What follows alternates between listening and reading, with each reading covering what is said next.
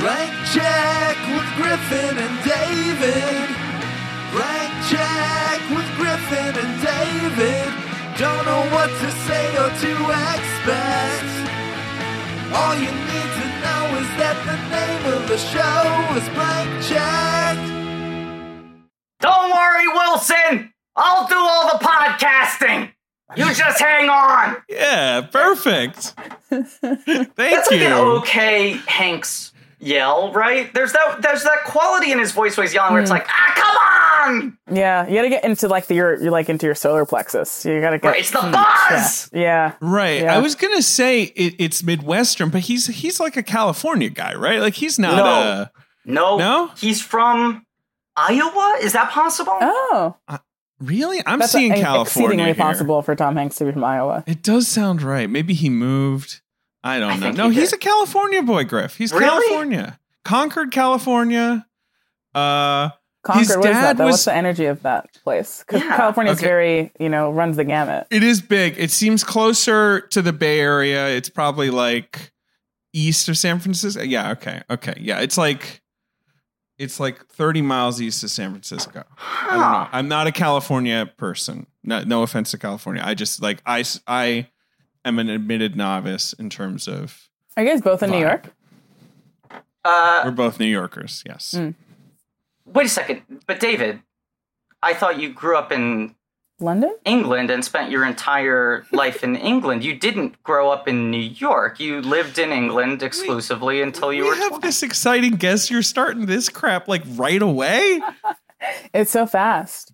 Oh my God. Yeah, we're I lived fast. in I mean, David, I New heard you York. got knighted, so that's very exciting. Hey! Wow, yes, the Queen's honors. OBE? Well, OBE that's like that's not a knighthood. That's below a knighthood. Right, There's like that's four like- levels. So I can't call you Sir David? I mean, you could if you wanted to, but it would be highly You could. inaccurate. Like there was that brief period where Ben Kingsley apparently insisted on being credited as Sir Ben Kingsley. Yes. But that is seen as, I think, largely seen as gauche. Usually you don't want to put it in the title. The other thing I heard was that he would insist on being referred to as Sir Ben on set. I don't know if he's dropped that, but there was certainly a period, I think, where he was feeling himself after the knighthood, and he wouldn't let people call him anything other than Sir Ben. Sir Ben. Yeah. I like Sir Anyway, Ben. I am not Sir Ben. I'm looking this up. It says that he was born in Concord, but they moved a lot. And it says this line here, because I remember going over this with Richard. Yes. By the age of 10, they'd lived in 10 houses. Okay. Oh, so right. they moved all over. His dad was maybe an academic, so maybe that was part of it. An etymology professor. Did you guys listen to that, I think the Daily episode at the early on in the pandemic? They were trying to give people like some light at the end of the tunnel kind of stuff, like some nice, every Friday, a good story. And a journalist did a story about her interviewing Tom Hanks. And I think she like started crying or something. Taffy. Yes. Yeah. And he talks about that. his niceness perhaps coming from the fact that he had to move all the time and adapt and get people to like him. And I thought that was really interesting. And so that completely tracks. Yeah. That makes sense. That totally he was like makes a sense. career new kid. So Yeah, he had exactly. to develop a really acceptable geniality. It speaks to his weird all-American quality. That like he must have just lived in a bunch of different regions at formative ages in a way that he just sort of crosses over. Because you're right, you're like, what is he? He doesn't feel like he belongs to any coast. It's why whenever you see him give an Oscar speech or whatever, you're like, it's kind of crazy this guy like never ran for president. He just sort of has that vibe, but wait, what were you going to say? He's the president of Hollywood though, I guess. Right.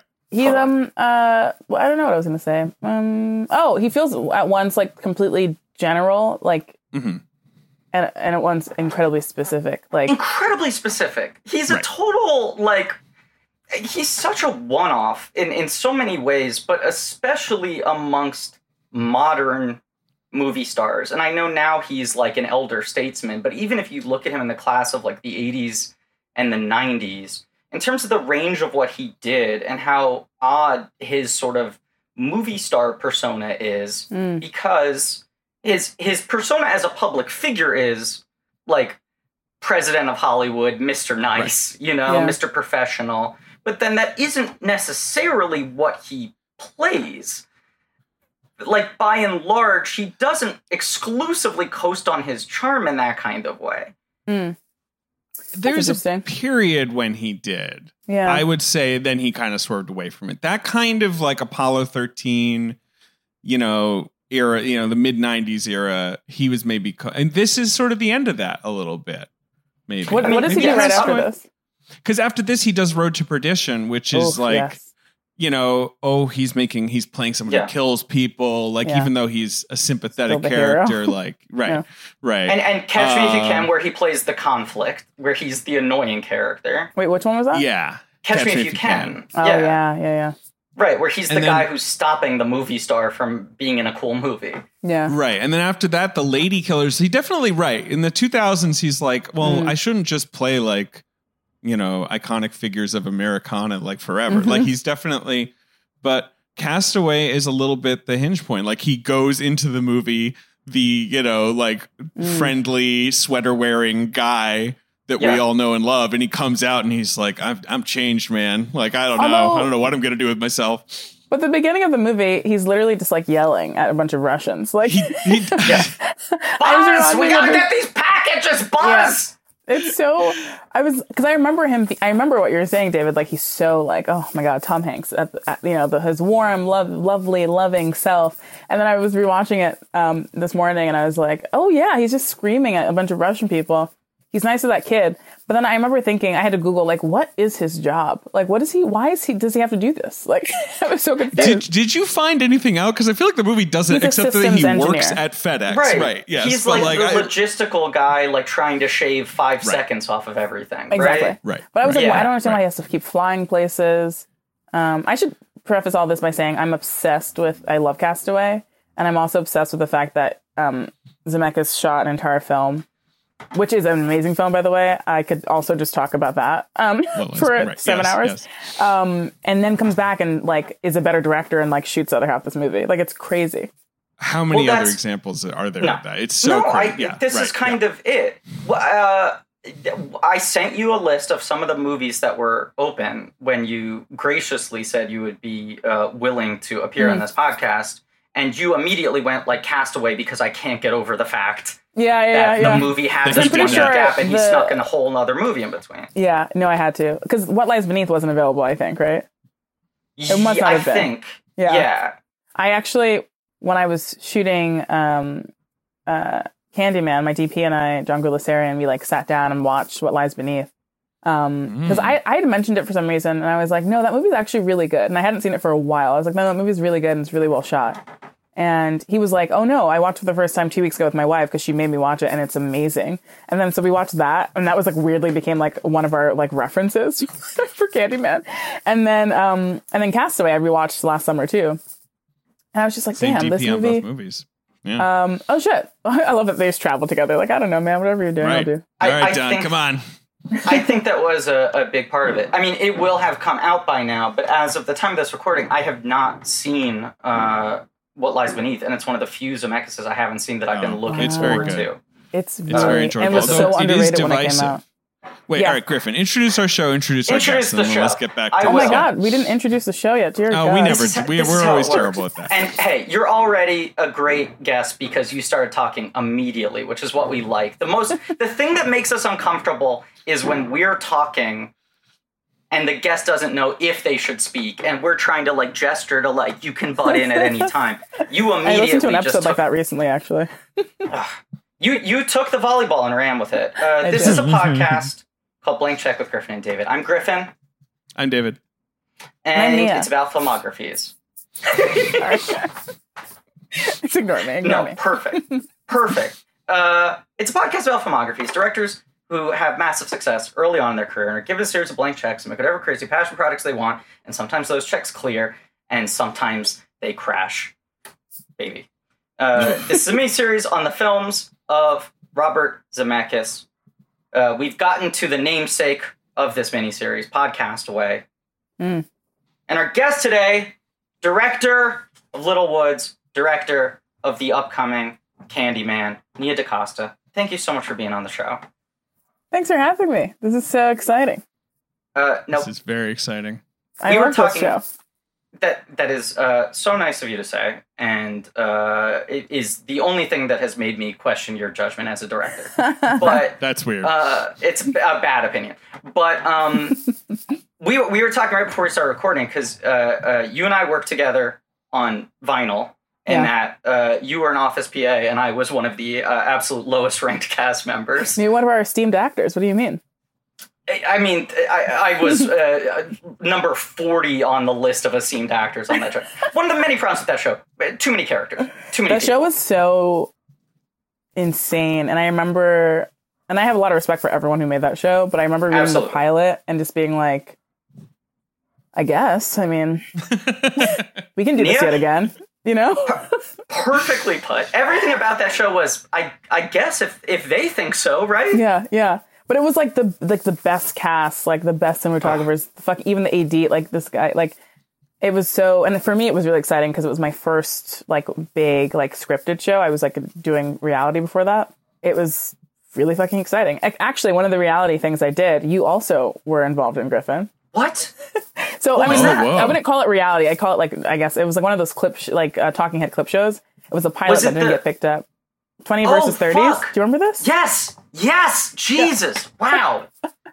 But I mean, our interaction was very limited. I was like, oh, that's the guy from Trivia, Videology. Right. So this is what we had to talk about. Right, this is what we had to talk about because you've been this humongous rising star in the film world. Candyman, everyone's so excited about. I, for one, am particularly excited that the movie is being delayed because I can't wait to see it in a theater. I think that's a great decision. I support it wholeheartedly. But your face was like popping up everywhere. And I had that thing where it's like, if you've worked on enough shoots, you sometimes have a hard time placing, like, I know I've talked to that person, I know I've worked with that person, but I can't remember which set it was on. And then I DM'd you and was like, you worked on Vinyl, right? That was it. And you were like, yeah, I've just started listening to the podcast. This is such a weird coincidence. Asked you to come on the show. Great. But then you revealed right before we started recording that you were a trivia person and that you used to like view David and I with disdain. Yeah, we used to lament your arrival to trivia. We're like, fuck, we're not going to win this. We're definitely not. We wouldn't have won anyway, but we just knew if you guys were there, it was going to be a mess for us. I remember there was one NYU team that was good. Like you guys were heavyweights. That wasn't our team. Okay. Actually, you know what? Okay. Maybe it could have been. I mean, the best trivia teams I'm on is usually when I only know half the team. Because the half I know isn't going to be helpful. I'm really bad at trivia, film trivia. Wow. Like I used to be really insecure in film school about not being like well watched enough and whatever. Apparently it didn't matter. But it worked out. I love trivia. It's so fun. We would bring so many people like to the trivia, just whatever for fun, and they would leave being like, I'm too stressed out. Like I just feel stupid now. Like I get that you guys enjoy that, but it's just hard, and I just sit there being like, well, why don't I know this? Like it was not easy trivia. It felt like. No, it was really intense, and like every week we would sort of have like 5 of our regulars and maybe 1 open spot, and we would constantly try out different friends of ours, many of whom later become regular guests on this podcast, and they would be like, I get it, I can't do this on a weekly basis. This is too much. And David and I were in the state of like getting there at like 4 p.m. when they opened so that we could have first dibs on the booth. So we camped out there for 4 hours. Like you would show up with your laptop, David, and like write pieces, or I would fucking do whatever. And then we'd be there for another 4 hours doing trivia. Yeah, I would do nothing. But here's the thing, Nia. David and I started going. We've talked about this too many times, but that Trivia Night is entirely why this podcast exists. It's the reason David and I became such close friends. We had only hung out once before the night that we went to trivia together, and I love that. Became obsessed with it. And we're like, we need to center our entire lives around this. And at the beginning, it was just the 2 of us, and we couldn't even place on the charts. And it was this ascension to us being like a team that could break the top 3. I love it. The first time we ever came in first place. And like people were excited for us. They was like, "Oh, the underdogs!" And there was the distinct moment after like a year when we won our like third championship in a row, and everyone gave us like side eye. Yeah. When David and I looked at each other and we were like, we have to leave. We've become You have the to find assholes. somewhere else, yeah. No, but truly, we were conscious about the exact thing you're describing of like, people hate us now. We're Camp Mohawk. We suck. No, yeah, it was pretty much, yeah. That's how we felt. We were like, Yeah. screw them. No, I'm kidding. No, it was very much just like, oh, and like, we weren't going to win anyway, but do you guys do trivia now? Because I was doing like Nighthawk on Zoom for a while. I heard the Nighthawk one was good. We keep wanting to like host trivia or like have a monthly night or something. I do miss it. I did one Zoom trivia night and found it difficult, and I don't know if it's just because I'm so Zoom exhaustion, right? Zoom exhaustion, but also so like all the my trivia strategies are so specifically built around like conferring in a huddle. And my brain had a hard time adjusting to like being on a team with people in separate cities texting. Oh, but on Nighthawk you go into a breakout room, so you're all on a screen together. Like interesting. This. Yeah, I haven't one said person. Nighthawk. That sounds nice. good. It's good. If you guys want to do trivia, maybe we'll win. Yeah. This is selfishly for me because I would like to win trivia one day. Whatever, let's do it. That sounds great. Love to do it. I did once win general knowledge trivia, which was crazy. I like general knowledge trivia too. Yeah, I enjoy all Trivial Pursuits. But so it's crazy that we never. Well, maybe we did cross paths of ideology. Who knows? It was always packed to the gills. Yeah, it's crazy. Yeah, it was always so damn sweaty in that room. Yeah. Is it still open? It's closed down, right? It closed down. Closed. Crazy. It's sad. Yeah. But here we are. We're going to talk about Castaway. So Zemeckis. So all right. So What Lies Beneath? Is that your favorite Zemeckis, or is that just kind of like the one you kind of speak up for in his, ignoring the big boys? Name the big boys for me. I have to look at a list of his credits. You got your Back to the Future, your Roger Rabbit. I mean Gump. Which is. Agreed. I agree with your hand gesture, which I will not describe. I will let you have that hand gesture. Contact. There are some big Contact fans out there. Yeah, Contact rules. Of course, the Polar Express, American Masterpiece. Which one? Polar Express. Oh my god, that was terrifying. Ring a ding ding. So much of my when I was doing post on Candyman, if we had a CG character or something, I'd be like, "Listen, this can't be like Polar Express, Beowulf. Like, we can't. We need to figure this out." Also, The Irishman, of course, came up. We're like, we can't do it. Right. Weird wax people. Actually, I won't talk about why. That was important. Oh, I probably gave away some plot points, but who cares? Hey, I don't know. Have either of you seen? Someone did, and now I feel like there are a ton of videos like this, but there's one I saw that's really good, where someone just used like deepfake technology with old footage of De Niro and redid the Irishman scenes using deepfake technology. It's so much better. Wow. It's weird. It's weird how much better it is. It's weird how much better it is, and the performance is better. Like, not just does it look more like young De Niro, but you're like, oh, this is going to fall apart when he starts emoting, and like the mouth doesn't sync up or whatever. It totally works. For me, the biggest problem was the face was a huge problem, but the body just still being old. Absolutely. You know? It was the physical, he couldn't, whatever. He couldn't make it up. And the eyes, the weird blue eyes. Like, that's the biggest thing for me, though. Who cares what color his eyes are, Right, exactly.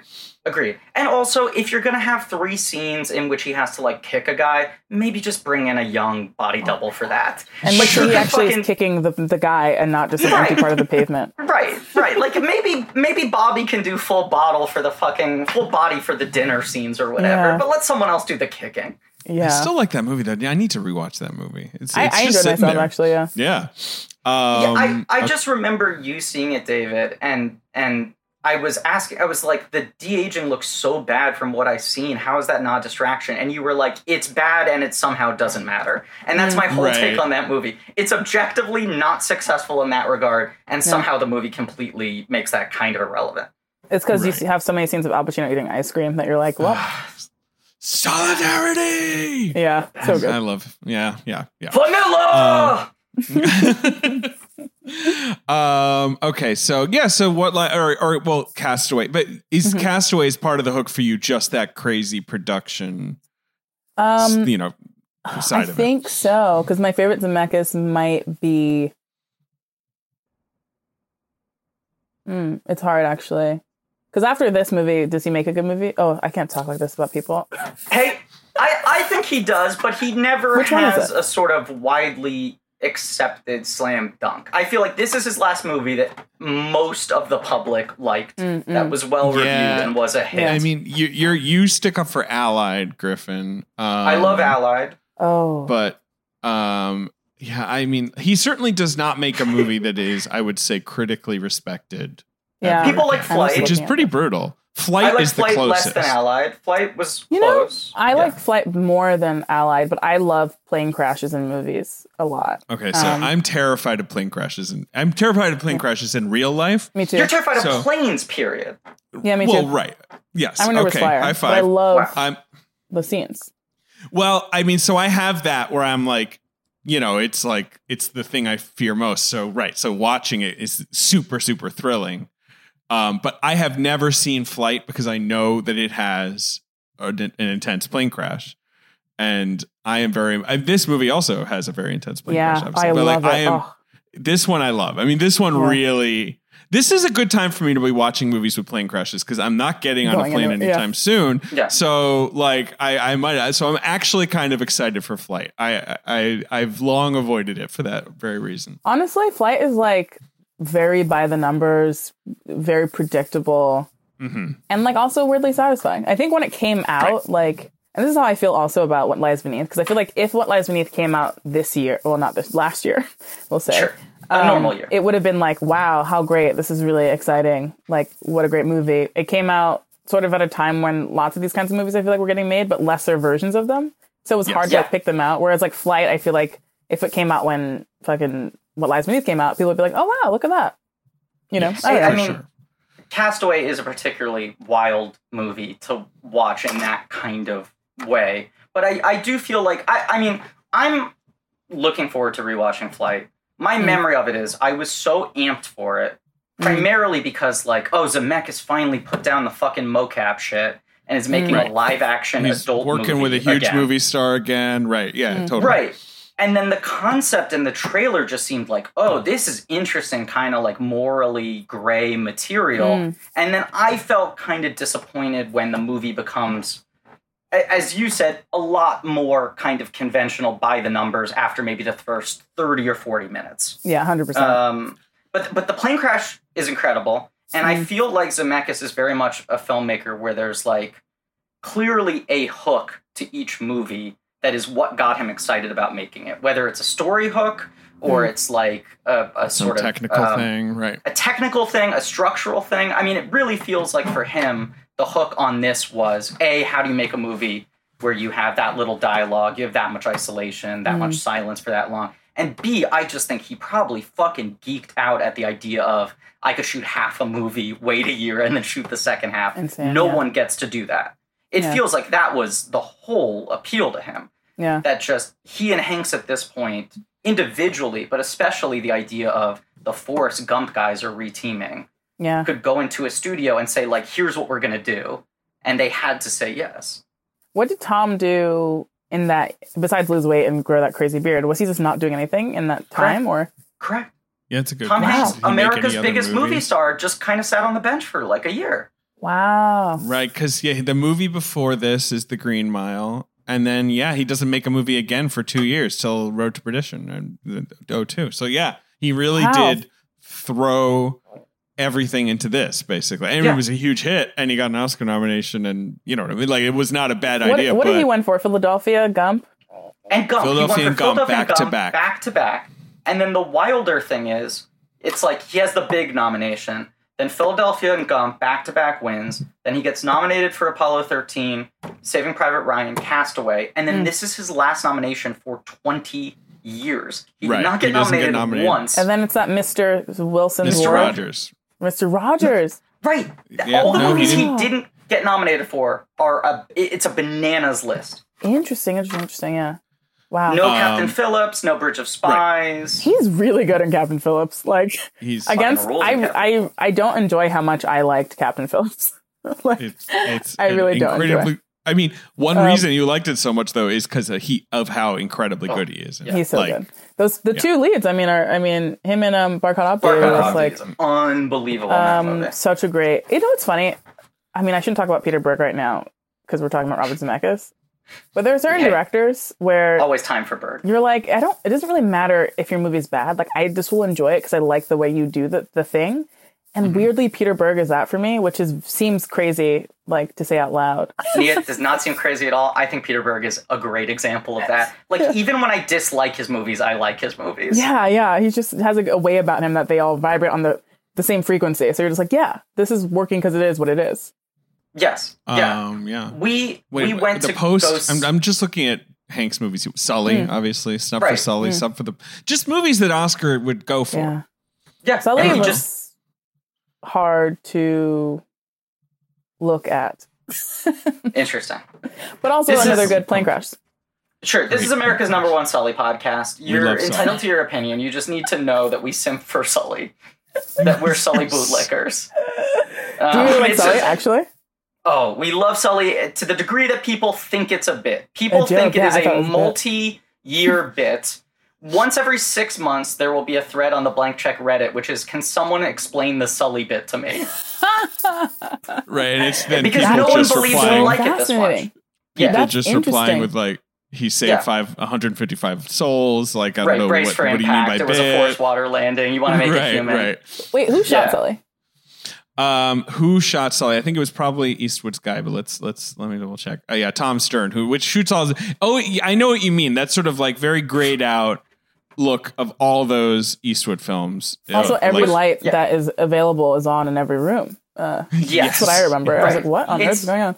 He does the weird, like, desaturated with fluorescent lighting Yeah, palette. it's like, what? Which, Yeah. a lot of it feels to me like his whole, I don't want to waste time on setups. I only want to do 2 takes. Like, just set Honestly, yeah. I've heard some funny stories about that, which I will not share. But I mean, even At least Tom I'll tell you. Hanks, I Maybe feel I'll tell you like, after. has talked about Clint Eastwood's rapid style of directing. what did they work on together? Sully. it up. Sully! Oh, I literally Brace for am just like, impact! I know. Seriously, sorry, my bad. Oh my god. I think that's the only one. That's their only. That's the only one. That's why my brain blanked out. I was like, I can't think of another film. No, yeah. Hanks, some interview he did talking about working with Clint Eastwood, he said that he doesn't say action or cut.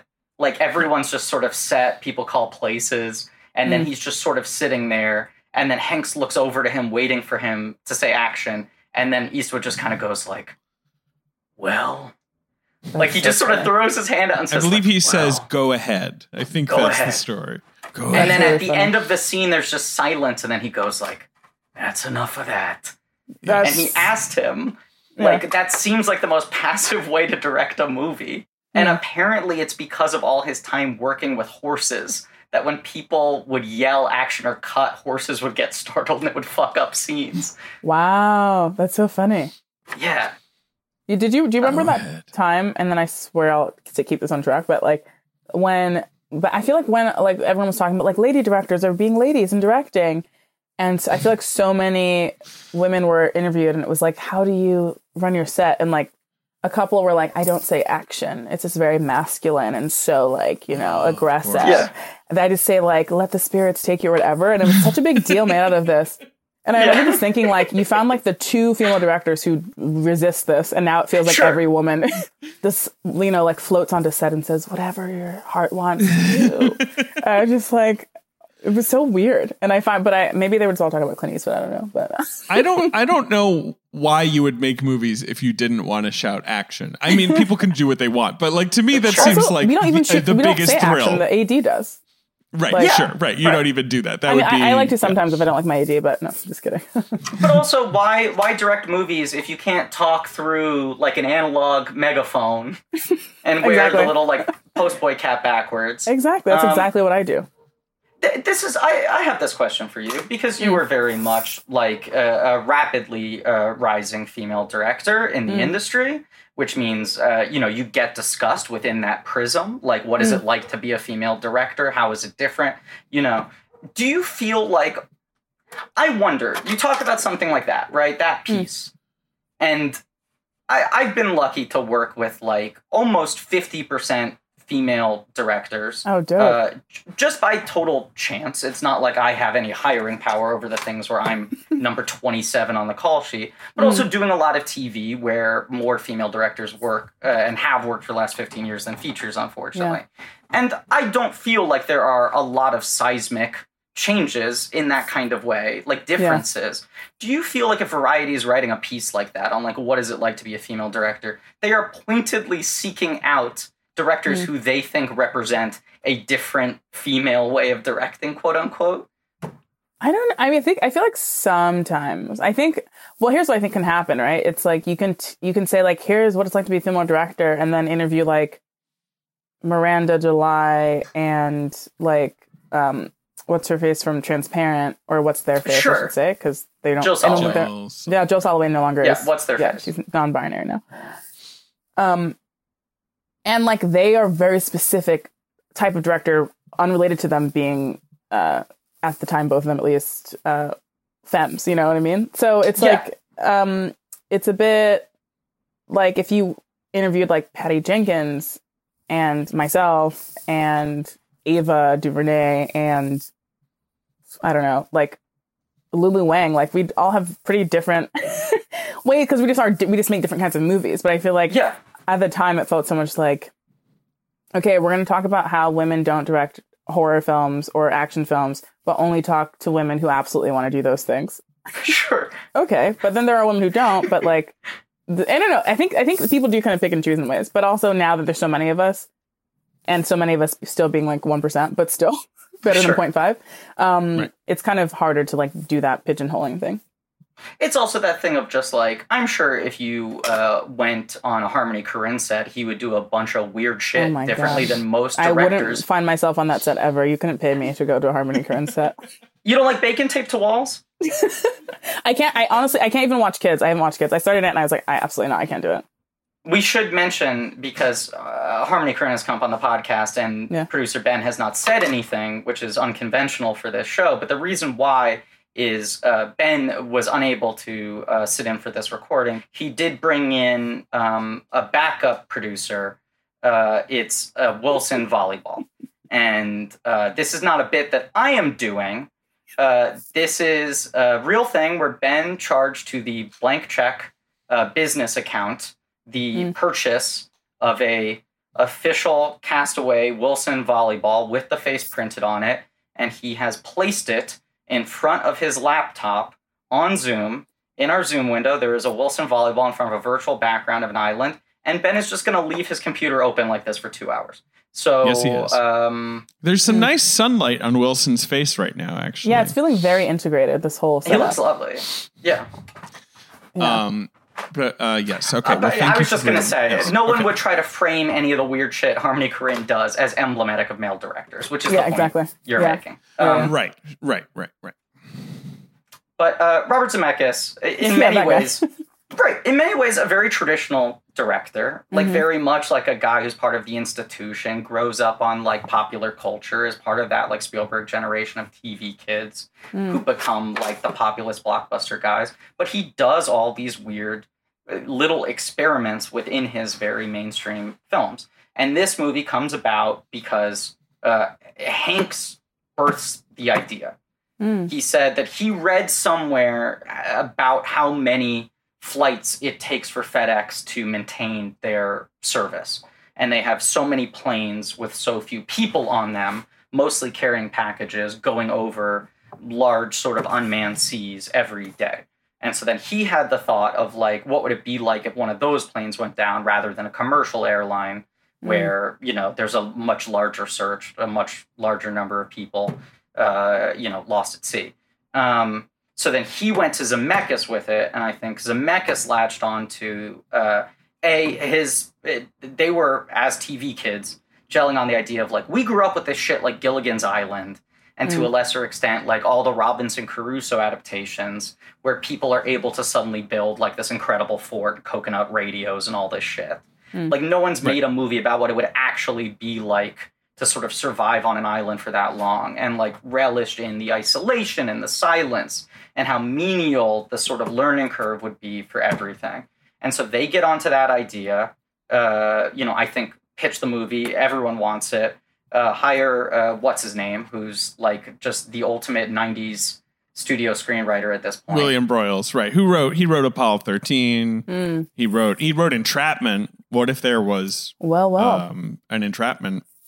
And what else? Created he wrote the Polar China Beach? Did he? Yes, he did. He created China Beach, the TV series. Yes. But like, come on, Entrapment. Like, what if Entrapment. a 70-something jewel thief teamed up with a 20-something jewel thief? Right? I can't remember. Yeah. Maybe it's they're truly art confounding thieves. that film in that way. I remember being really young watching it, and I love the movie, but I remember being like, he is so old. He's very old. And what universe? Although I guess her universe, because she's literally married to someone 20 years older than her. But that is true. She did that. Right. Sure. But I don't think they have sex. I can't remember. I saw the movie in theaters, and I remember that there's a crucial set piece takes place because he unplugs a laptop too quickly and it sets off an alarm. That's the era Entrapment came out in. Anyway, but yes, that's who William Broyles comes in. I believe he was in the army, like, that's it. So he like, whatever. He's right in the movie. What else, Griff? I mean, I guess he like scouts like FedEx, right? Like, figures out how that all works. They get them on board. Right. But I think another big part of it was like Zemeckis and a bunch of crew members. I don't know if this is once they had started filming or if this was a sort of prior thing, but actually spent time on an island so they could learn firsthand, like, oh, what are the challenges? What are the things you would try to solve? So started constructing the sort of narrative around that. And I know the Wilson dialogue was fully written. Like, Broyles wrote out full back and forth dialogue scenes between him and Wilson, so Tom Hanks knew exactly what the responses were in his head to play off of it. But then they do this totally bananas thing where I guess DreamWorks and Fox, were they the two studios on What Lies Beneath as well? Yes, they were, and in fact, it's like this was a Fox movie that DreamWorks took internationally, and What Lies Beneath was a DreamWorks movie that Fox took internationally. So they worked out some whole fucking deal.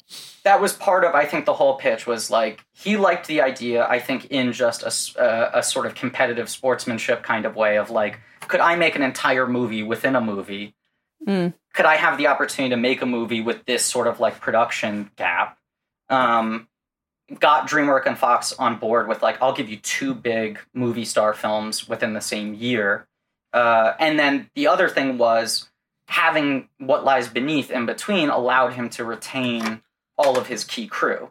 Because otherwise it was I'd shoot with people and then a year later I can't tell them to just stay on hold. So he was able to promise people, I'll give you a whole movie in between. Here'll be an 8-month shoot. Here are the outside dates for the next 18 months of your life. Crazy.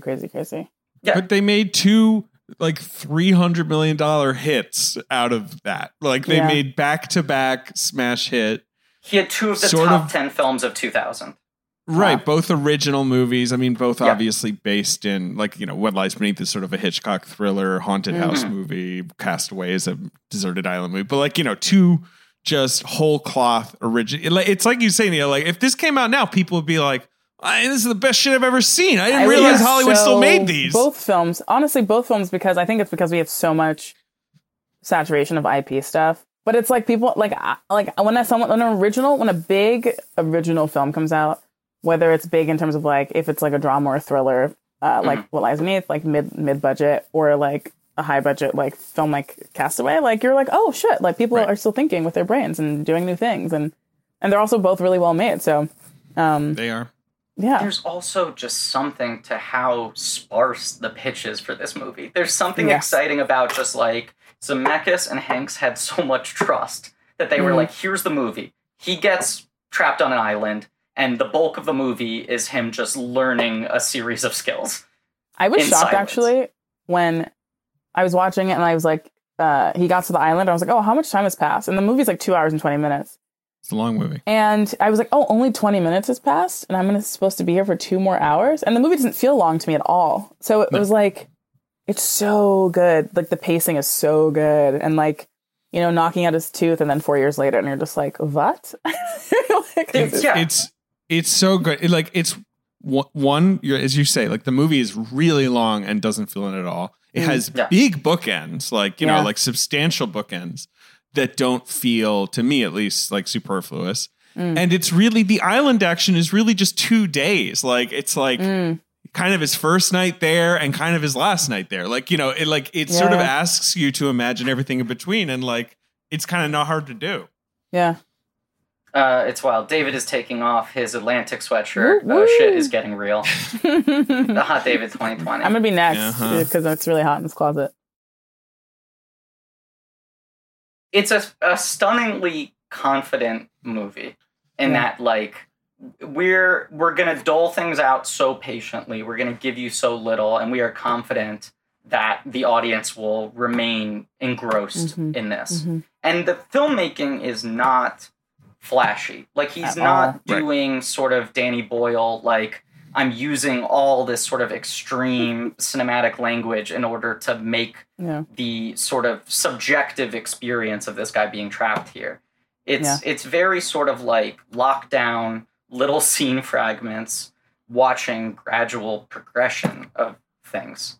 Can we talk about, actually, in the filmmaking and the simplicity of it, like how some of these VFX shots like, did not age well at all? Please. The whole movie is day for night. Yeah, so I'm like staring at it like this feels bad, like not bad, but like wrong to my eye. That is absolutely the stuff that works the least. They just, because they didn't want artificial lighting and it would have been too dark to get any proper image on film. They shot all the night scenes during the day and then digitally darkened them and painted out the sky. And the sky looks the worst. Yeah, and it looks crazy. But somehow you're still in. Sometimes the water looks really weird, right? Yeah, like the clouds in the water. Right, right. Yeah, it's pretty disturbing at times. Like I remember, I was watching like his first night, especially. You're like, what? Because it feels almost like my eyes are bad. Like my eyes can't focus. Like when I was watching it, it's so weird. It looks like a weird Instagram filter. It just has that unnatural quality to it. They also, almost the entire movie is ADR'd. Because like everything on the island, they said the waves were just too loud. Yeah. So pretty much like every line of dialogue, every piece of sound. Yeah, it's like all Foley, all ADR. It's like they shot All it. Is Lost. Yeah, yeah. Is All Lost though? Sorry. I was there's a very famous, notorious press screening or whatever of All Is Lost, where someone got up and asked a question that went on for 5 minutes, and at the end they were like, "What's your question though?" And he was like, "I guess my question is all lost?" Like, oh my god. Anyway, it's always held up by film critics as the worst Q&A question ever asked. I love that so much. Because there are a lot of bad ones. Yeah. Yes. But they shot it in Fiji, right? On like maybe not, an uninhabited island in Fiji. Which that must have been crazy. My God, I'm looking at it now. It has iguanas. This looks cool. I was wondering what natural predators might be on that island. I was like, are there boars? Like, well, you see, this is the thing.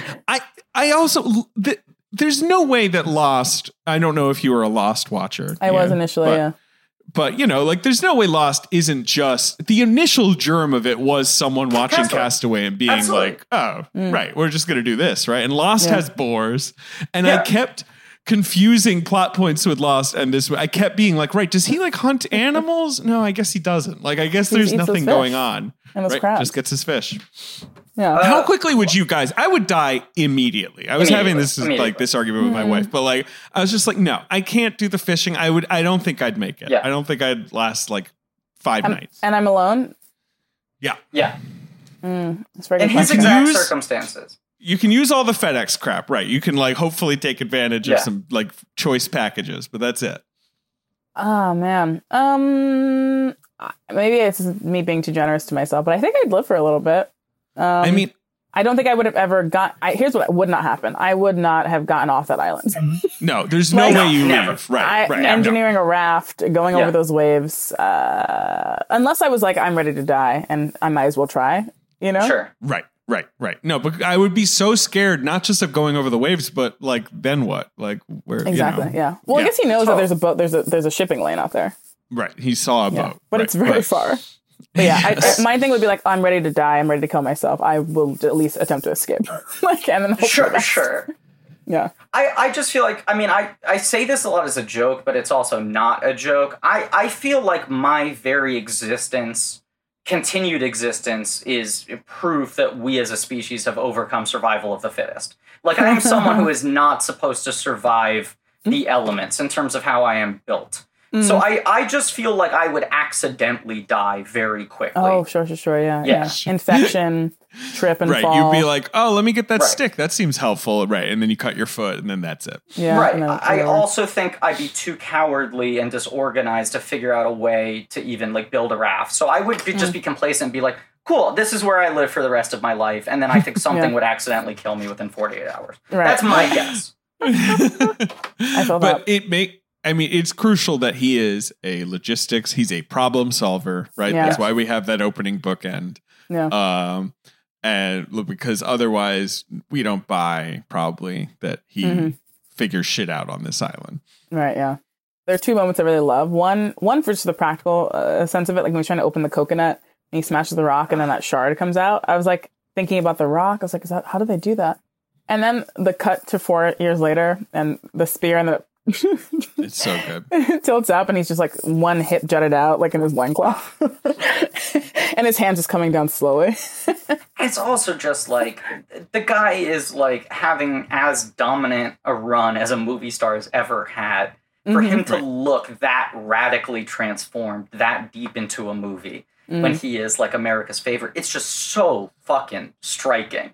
Yeah. Like, not just that he's that skinny, the hair, the beard, but as you said, just the physicality. Like, he's moving in a way different than he's ever moved in his life up until that point. It's the best magic trick of the movie. Like it's the kind of thing like the whatever Boyhood, like movies like that just do weird time shit. Like it's just there's nothing like cutting to him looking like that and you just immediately knowing like, well, this can't be fake. Like I guess he just lost all this weight or whatever. Like it just gets you. I mean, do we want to go? This is not a plotty movie. Like, it's tough to sort of like go Maybe through. we can sort of go in order. The open. Let's talk about the Helen plane Hunt. crash. Yeah. Oh, Nia, oh my I God. think you made a very good point, which is it feels like most people's version of this movie would be an hour before he gets on the plane. They would be like, you really need to spend a lot of time with the guy and know what he's losing and be invested before he's stranded. And this movie is like 20 minutes until the plane crashes. It moves so fast. It's unconventional that of the bookends, the coda is longer than the prologue, so to speak. It feels like most people would do the opposite and would not have the confidence to have a solid, 90 minutes plus on the island. But the opening is just sort of so fast. It's so him in good and Russia. it's just what like the shot where he goes to her office and she's at the photocopier and he's just like looking at her, and then the way Helen Hunt like just performs that meeting, like she turns around and she's like sort of like tired and she's like stretching, and then like it just feels so real and you're like, oh, these are real fucking people. Like And I think adults. this movie, and they're adults. Jesus, about grown-ass people.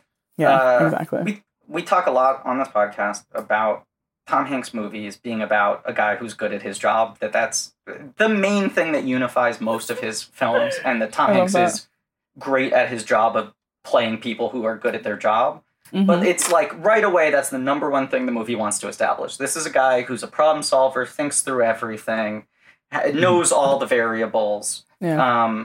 And it's fun that you have the, getting to see the package travel with the little kid and everything. But also, I totally forgot that the cold open of the movie is the woman, Bettina. Yes. And her philandering husband. Her philandering husband, who you never see.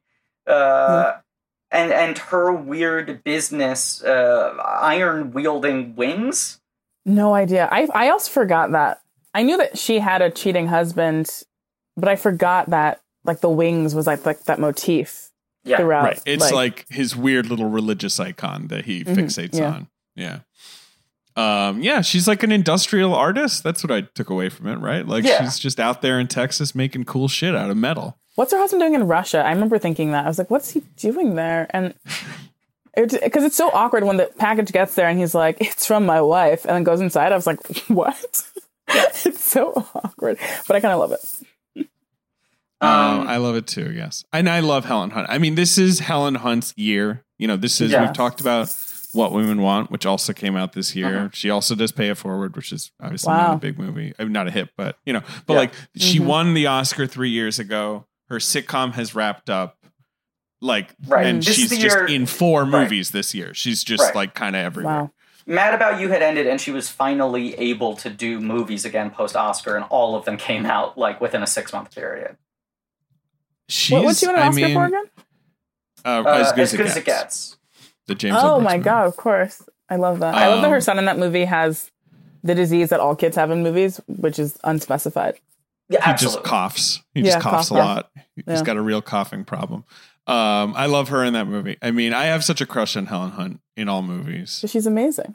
She's amazing. It's honestly a good run. Like, I feel like she got kind of a bad rap for a while because she won an Oscar and that, like, whatever, puts a target on your back. But like, if you go like Twister through to this, like, that's she makes a lot of fun movies. Yeah. I think there was a backlash at this point, and it was a little bit of the Jude Law syndrome, where it's just like, for 4 months, she was in every movie. Like, it was like September, October, November, December, she had like 4 big movies, right? Yeah. Yeah, yes. Yeah, I mean, you're right. I think you're right. Wait, it's the Jude Law the Jude Law thing, though? Was that really, like, did anyone care except for Chris Rock, and then he made it a big deal?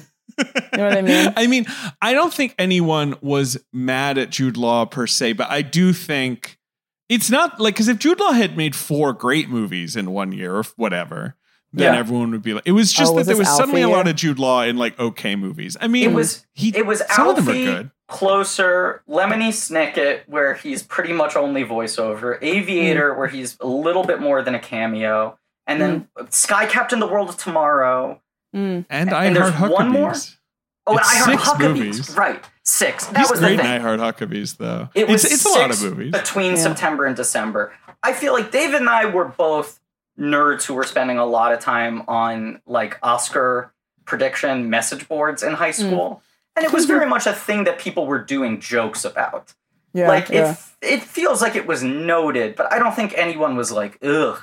And then Chris Rock crystallized it, and weirdly then the Sean Penn reaction did more damage than anything. Yeah, everyone was like, shut up, Sean Penn. We're allowed to not like Jude Law.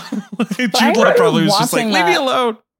Yeah, he's just like, I'm just here at the ceremony. I remember watching that as, I don't know how old I was whenever that happened. And I remember being like, feeling so awkward for Chris Rock. Not for Chris Rock, but just for everyone Chris Rock was talking about. Because it felt so personal, because I couldn't really identify with his emotion. Also because he wasn't like, oh, isn't that Jude Law and everything? He literally was like, if you can't get a star, like, don't get Jude Law, get a star. I was like, damn. Right. His whole bit was like Jude Law is dollar store Russell Crowe or whatever, which was, it was a somewhat aggressive way to frame it. It was so awkward. I honestly, I don't like either time that Chris Rock has hosted the Oscars. But I think I love his Chris Rock stand-up. I think he's a fucking genius at it. But both times I was just like, I don't know what we're doing here together, Chris. I think it's one of those things where, like, the years leading up to that, people were like, why don't they just get Chris Rock to host the Oscars? Yeah. He seems like he'd be great for it. He did it. No one was super happy with it. Everyone forgot that he hosted. And then 5 years later, people were like, why don't they just get Chris Rock to host the Oscars? He seems like he'd be good at it. It's like, he did it before. It's like, no, I remember that. We should let him do it again. Yeah. And then the same thing happened. Yeah. Second time I remember being more underwhelming. I don't mind the first Rock host. My mom was the hugest fan of it. She, every year after Chris Rock, was just like, they should bring Chris Rock back. I don't know why I'm looking at this guy right now. So maybe that colored my opinion. It's such a weird job because people don't want a host who's too fawning, but they also don't want someone who's too critical. And like he's a little bit too cutting. And, you know, Neil Patrick Harris is the opposite direction where it's just doing a magic trick on stage. Who was a good host, like, recently? Billy Crystal lost points for blackface, but absolutely. He certainly did. And also, when everyone was like, he's back, the legend is back, and he like opened with blackface, and it was like, oh boy, can we? Yeah, I was like, did no one say, hey, maybe not? Absolutely. And Tintin Face. I don't want to rank the faces, the issues here, but Tintin Face was also an issue. It's something that we don't talk about enough. Absolutely. Look, I know that she has recently been discussed quite a lot and has been about criticized very fairly. But I do, you know, Ellen DeGeneres' two performances I remember being pretty solid. I think Steve Martin is the best modern Oscar host. I guess what are we calling modern anymore? That's my point. Steve Martin has now been long enough that I wouldn't call him modern. Ellen was the best of anyone in the last 20 years. Because she kind of tapped into like what people actually want to watch the Oscars for, which is like the excitement of like, we like movies a lot actually, and like the excitement of the people who might win them. And I remember that little video she did in the beginning with everyone sort of like woo, and like Jennifer Hudson was like, "Don't I look good, y'all?" or something. I don't know. I just remember being like, "Oh, this is fun!" Like, and now everything after that I've kind of hated. I think she struck the right balance. And I think there's also that thing. I remember someone saying about Billy Crystal in the years after Billy Crystal, when everyone was like, bring Billy back. And then Billy came back and made us all rue the day we wish for that. But in the years, I remember people analyzing why Billy Crystal was so much more successful than other people. And they said, like, because he was at just the right level of, like, being a Hollywood insider while also being, like, a comedian and having, like, a little bit objectivity. Yeah. But there's something about, like, if someone feels too far removed from that world, you're like, I don't know. Like, should Seth MacFarlane be making jokes about nude scenes, you know? That was so disgusting. I was like, how dare you? It is crazy. It is crazy that happened.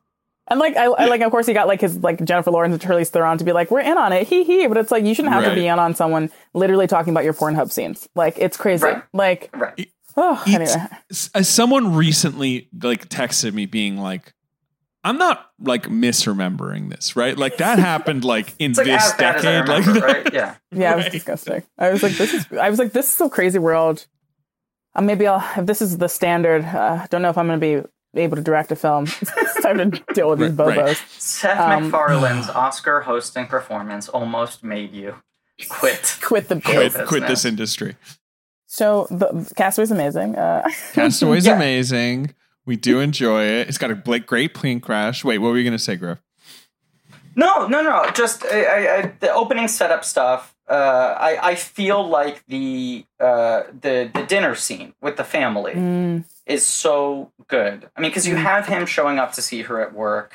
There's really good, just like two movie stars, two good actors who are able to convey an entire history of a relationship in like their body language very instantly, as you said, Nia, just like the way she turns around, the way they look at each other.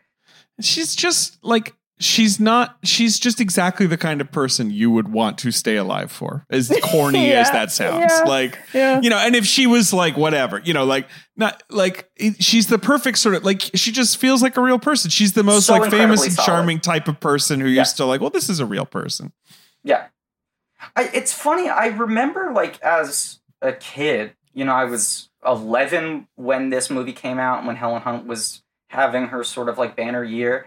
And I remember, like, feeling that this movie, like, totally fell off a cliff when he gets back to land and sees her again. And I remember feeling similarly about What Women Want when she enters the movie. And, like, What Women Want, 100% 180. I think everything before she enters is intolerable. The movie becomes somewhat good once she kind of takes control of the narrative. And her stuff for me in this works a lot better. But I do feel like there was that weird resentment of, like, all these movies where like Helen Hunt comes in and reality comes crashing back into these like sort of fantastical premises. That's so funny. I think that was a common hit on this movie. Like, it's so good, but it's the island stuff is what's good.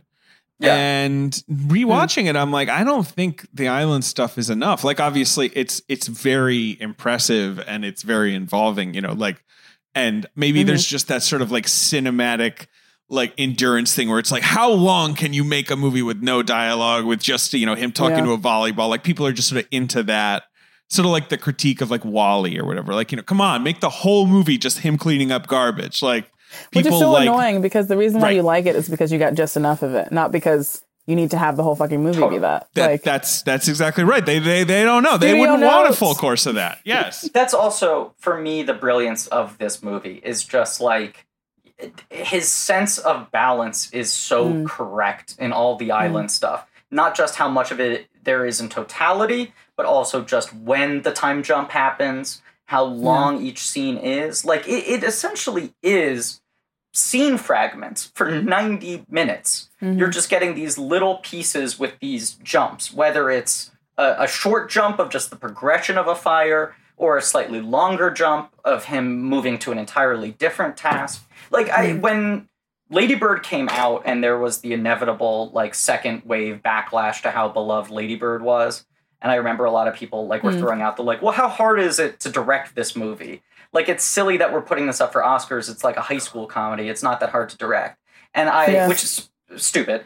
But I remember the best rebuttal I read to it. I think, now I'm trying to remember who it was who wrote this, but just sort of explained, like, it is not sort of like bravura, you know, sort of like technically complicated filmmaking that is usually lauded, but it is deceptively difficult to make a film like Lady Bird where most scenes are 30 seconds long. Like, that's another movie where it's a year of her life and it takes all these jumps.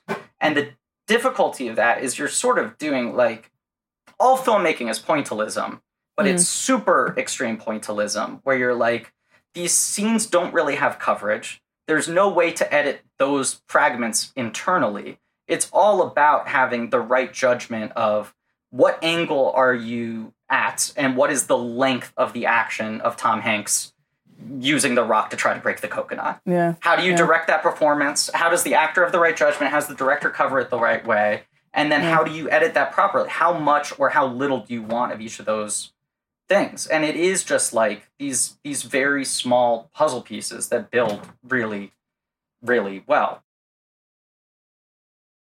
Yeah.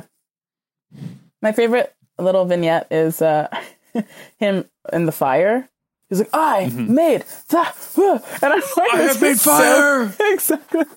It's just like such Tom Hanks-ishness. But it's also that thing that makes the movie work so well. It's because, like, you want to watch him do this. You want Tom Hanks to come back, too. Yeah. It's also, I think, why, like, a movie like, this is so off base, not off base, but off topic, but a movie like You've Got Mail works, when, like, you should really hate him so much. Totally. Because he like, ruins this woman's life, and then it's like, in exchange, I give you myself. But I love that movie, and I think it's because you just, Tom Hanks has this thing about him where it just, you want to watch him. He just works. I don't know. It's that ineffable movie star thing. I mean, like, Road to Perdition, his next movie after this is just like, this guy is a murderer. And I disagree with this, but the complaint that some people have about that movie is he's too likable. I can't accept him as being dangerous, even though you see him kill people. He just has that fucking thing. But I also feel like it's such a good study in the power of withholding stuff from the audience. When you go that long without him having dialogue, and also you've watched so much of Tom Hanks sort of being a husk of himself, being so silent and so defeated and so stressed out and scared and angry and sad. When you get a classic sort of Tom Hanksy scene of him dancing around a fire and being funny and charming, it feels like such a fucking victory, because you're like, yeah, Tom Hanks is still in this.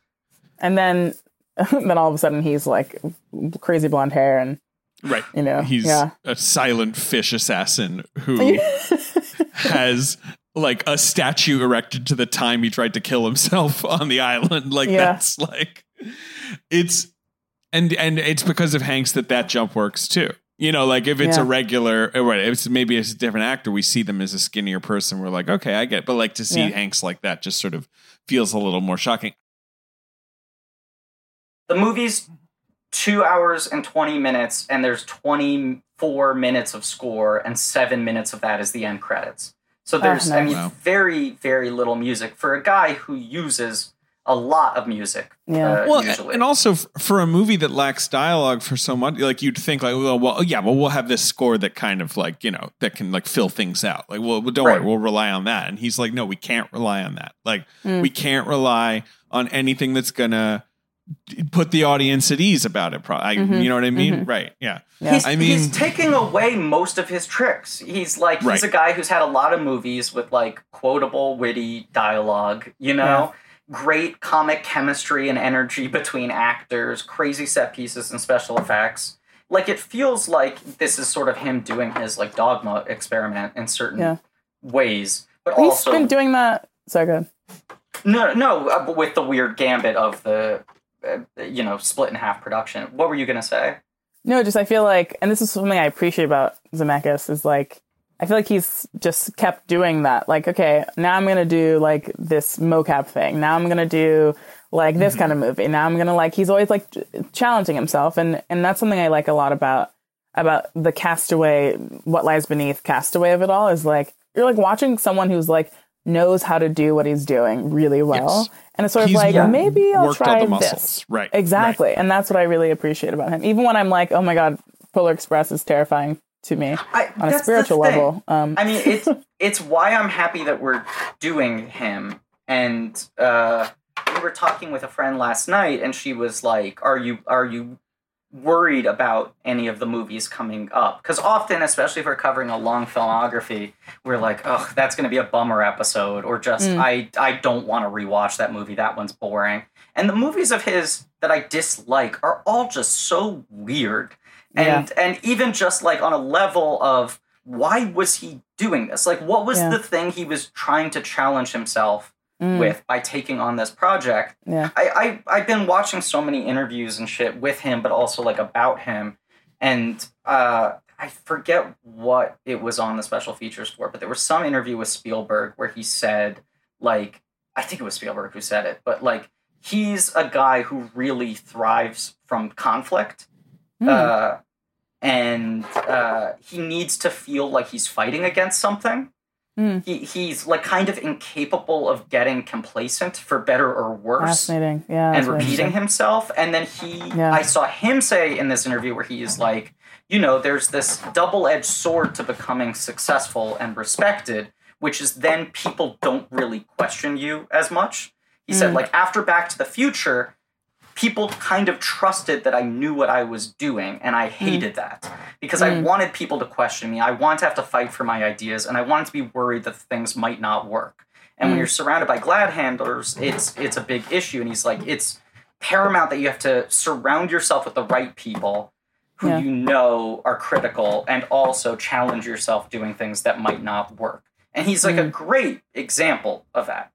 A dude who is clearly very willing to make movies that could completely blow up in his face. Yeah. And I mean, even Flight was... Did that make enough money? It was sort of made money. Yeah. It was like a solid hit. Not like Forrest Gump-sized hit or whatever. But like, I think it was made relatively cheaply, considering the star power or whatever. And it did well. Again, tangent, but Flight was actually one of the movies that made me hire James Badge Dale in my first film. Because I see him in Iron Man.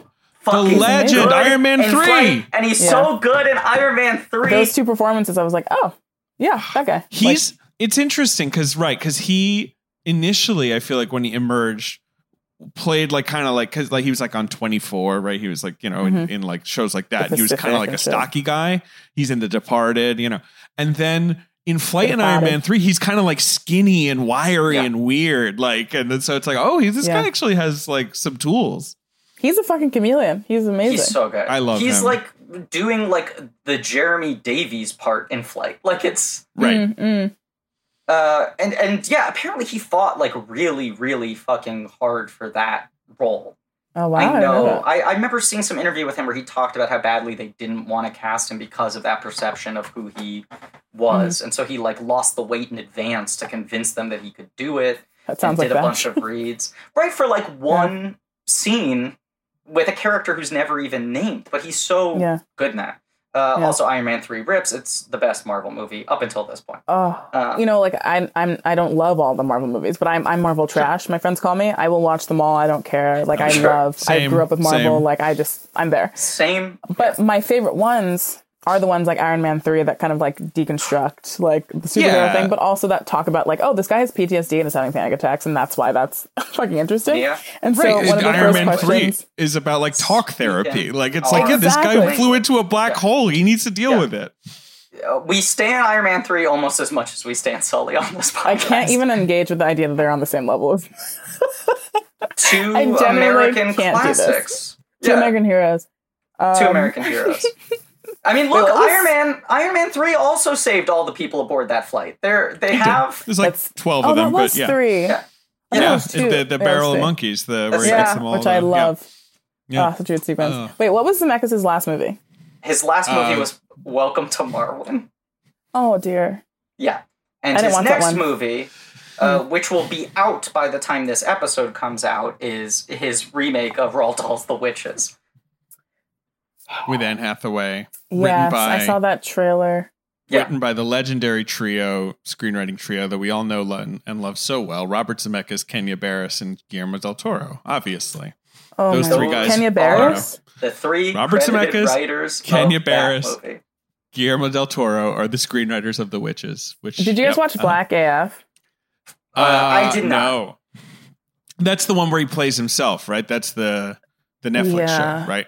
Yeah, did not watch that. It's a struggle. I don't think you need to. I got an audition breakdown for that show, and I didn't go up for it just because I had made a decision for the sake of my sanity not to play personal assistants anymore. Yeah, and it was one of those. But just seeing the breakdown, I was like, really, this is the thing you want to do with your overall deal? Yeah. You want to be the lead of the show? It's very strange. I mean, I think everyone thinks they can be Larry David, and truly, it's not possible. He's one of a kind, yes. Yeah, he truly is. And even he has bad seasons of Curb. So, like, let's live in reality, everyone. You know what I mean? By the way, Griffin, do you ever worry about all the shit you talk on this podcast and not getting jobs? Constantly. Are you kidding me? Yes, I have probably torpedoed my entire career. So in certain ways, I have less to lose, but also far less security. No, it's look. It is a thing that I have made my peace with to some degree.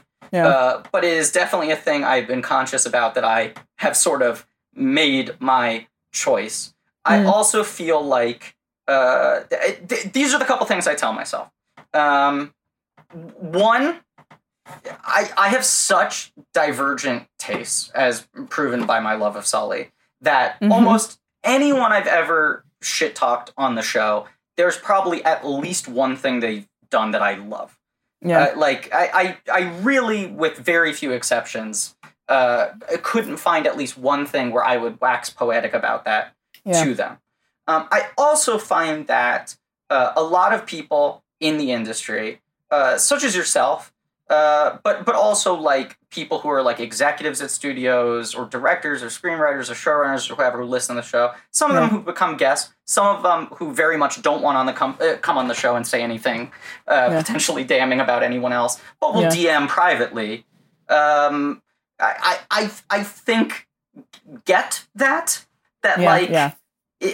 it's not a negative show. Yeah, it's all like love-based. Yeah. That we praise so much that even if we're like, ugh, that thing's a fucking stinker, it's not like we're just Dunktown. Yeah, for sure. But I worry about it constantly, yes. And to some degree, I think my career is over.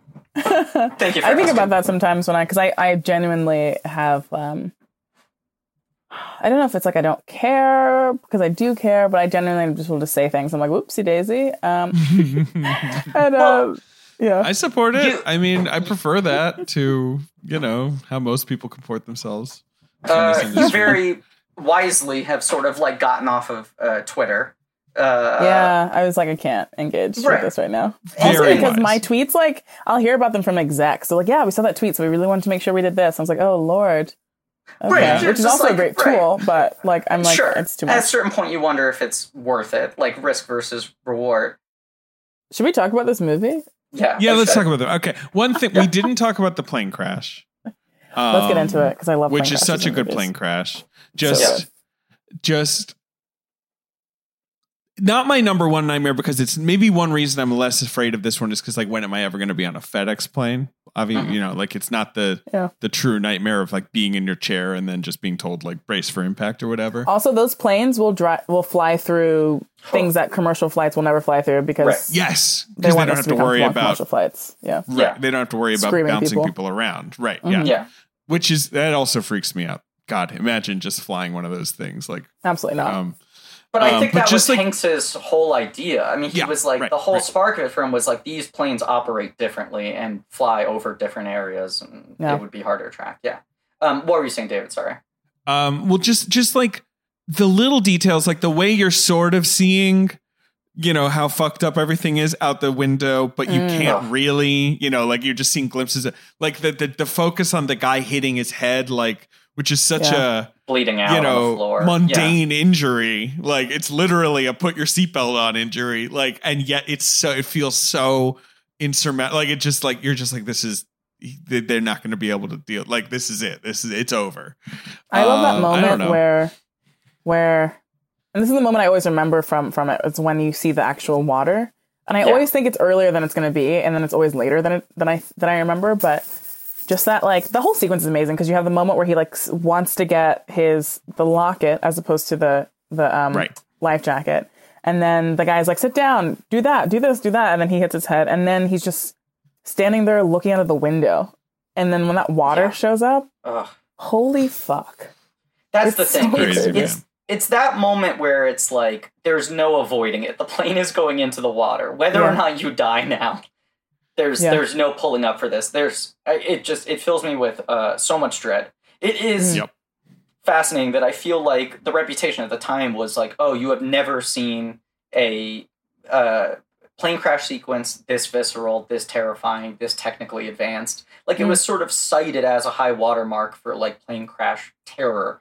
And then 10 or 12 years later, both Hanks and Zemeckis are like, I want to make another crash movie. Yeah, word. Right. I think this one is better than Sully's. Sorry. Actually, but here's the thing about Sully's plane crash. Sully's plane crash is amazing because it is.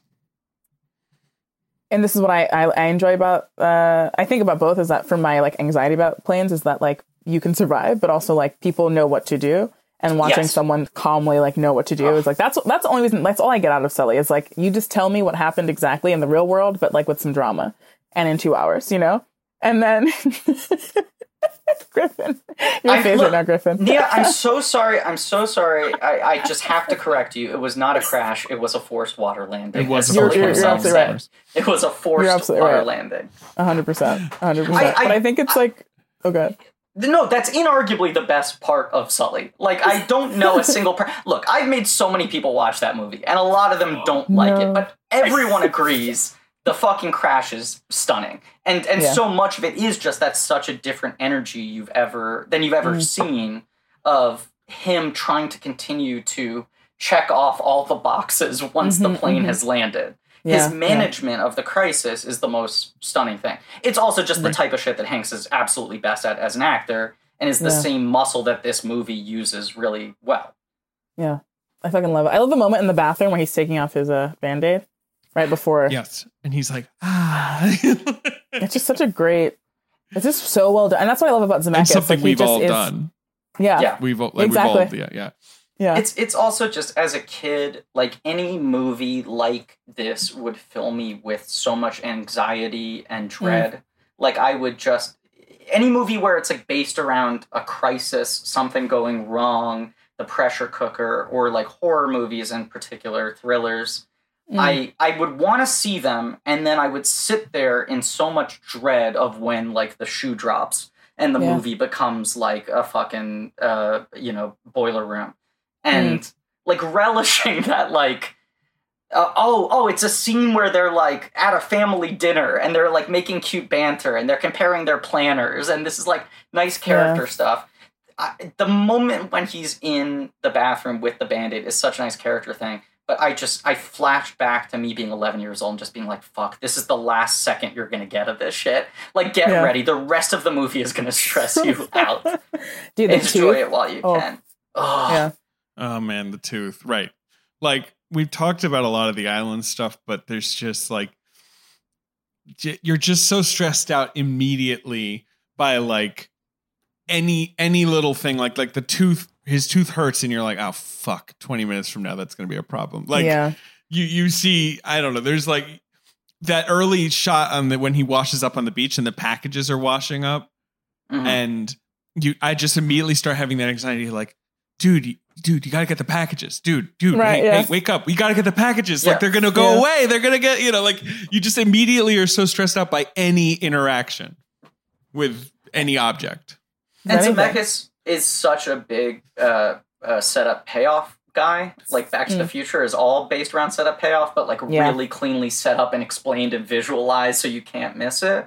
Yeah. And this movie lets you fill in a lot of the gaps. He doesn't hammer things too hard in the setup. Like even just I like that Helen Hunt's character is also really busy and focused on her career. That it's not a thing where it's like, he has the woman that he is leaving waiting at dinner, and he spends the entire time on the island wishing he had spent more time, It's like they both were mutually, that's what made them attracted to each other. All the shit where the families are making fun of them for not getting married, and like how excited they are. When the beeper goes off, there's such a nice moment where she looks at him, and you're ready for her to go like, like, do the sort of classic, like, other woman sigh. And instead she just goes like, okay, so let's figure it out. Where do we celebrate Christmas? It's in the car? Okay. Like, that's the fact that they're... that they're both equally haunted by the fact that they couldn't slow down and appreciate it when they had it. But it also means that the stuff like the toothache, he sets up similarly subtly. Like, he does it one time. He does one beat at the dinner table. They go, is it something with the food? He goes, no. And then it takes like an hour for it to come back in again. But as a movie watcher, God damn it, now he's crashed on the island and the fucking tooth is going to come into play. Yeah, you're just sitting 100%. There in dread of when the tooth becomes an issue. And that's like the most harrowing part of the entire film. Dude, because then it makes you think about like all the things that you have to go get regularly checked out. That like, well, if I were on an island, this would just be the worst. Like all those cavities would just end up being a mess and blah, blah, blah. Like, thinking about George Washington's wooden teeth, I'm just like, wow. That could be me if I were on this island. Right. It's like you only have to set up one medical issue like that and watch him solve it in the most grotesque way. Even though the scene itself is not that bloody, it's very visceral and upsetting. It's it's like eye stuff, gum, teeth stuff. Like just the idea of anything touching them, you just immediately tense up in a movie, I think. Because you just know how much the nerves are in there. Eye stuff is my number one worst, but this scene hits me in the way that eye stuff usually does. Eye stuff is really tough. Oh, I said to Forky, to my wife, Nia, I'm married to Forky. I literally was just about to say, did you say Forky? Which, congratulations. Yes, thank you. Thank you so much. Thank you. David thought that Toy Story 4 looked bad and that Forky looked stupid, and he claimed that Forky was a war criminal, and I bet that he was going to like Toy Story 4 and like Forky, and so we made a bet in which I said, if he ended up enjoying Forky, he had to marry Forky. And so Also, my wife just doesn't want me to say her name on the podcast, so now we just call her Forky. But no, I'm married to Forky. Very cleanly. But we were watching, and I was like, yeah, I mean, he's gonna take his fucking tooth out with an ice skate, and she just looked at me and she was like, I can't even know that happens. Like, not only am I not watching that scene, I'm mad that you just told me that is a scene. Like that's how visceral that sounds. Oh yeah. It's the worst. It's so telling of his storytelling instincts, though, that like he does that. he falls to the ground, and that's when you cut to 4 years later, because he knows that's the peak you're gonna hit of this first stage. And now that you've seen him do this, you can in your mind fill in how he would handle any similar crisis across the next 4 years. He's like graduated too, like, okay, survival level 2. Yeah. Right. His XP's gone up, you know? Like, exactly. He's got it. And so you can just cut ahead to him now getting like the new skin where he's fucking cut and got blonde locks. It's literally like Red Dead Redemption, except it's Castaway Redemption too. Oh man, they should do that. Rockstar should do a Castaway game. That'd be Chuck Nolan should be a playable character in fucking Mortal Kombat or some shit. Right. They should like weapons Bruce are Wilson Dragon Rock and the Ice Skate. Yeah.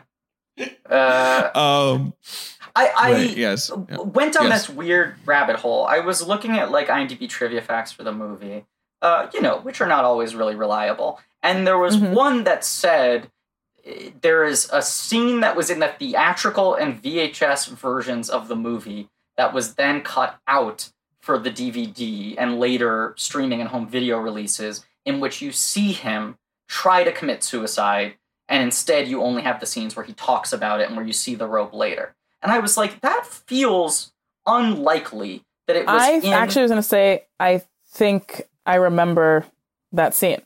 So here's the weird thing. I remember that scene too. But I was like, why would that be cut out only at the DVD stage? Yeah. Especially since this was 2000. It would have come out in DVD and VHS at the same time. Yeah.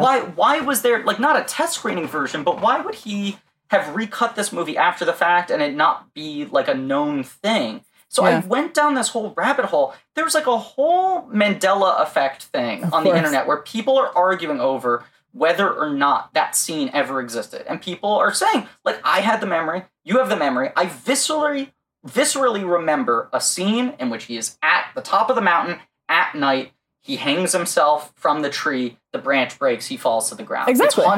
It's haunted me. And then I watched the movie, and there's the scene where you see him pull the rope up, and there's the scene where he says to the guy at the end that he tried suicide, and the actual visual of it was missing. And people contend the scene never existed. It's not on any deleted scenes. You can't find it anywhere. There's no alternate cuts of the movie. It's just that the suggestion from those two scenes places the image in your head so vividly. That's crazy. And like, as much as I still want to say, like, no, it's the fucking Bernstein Bears, and I saw the scene. Yeah. This is the kind of movie. Really great filmmaking.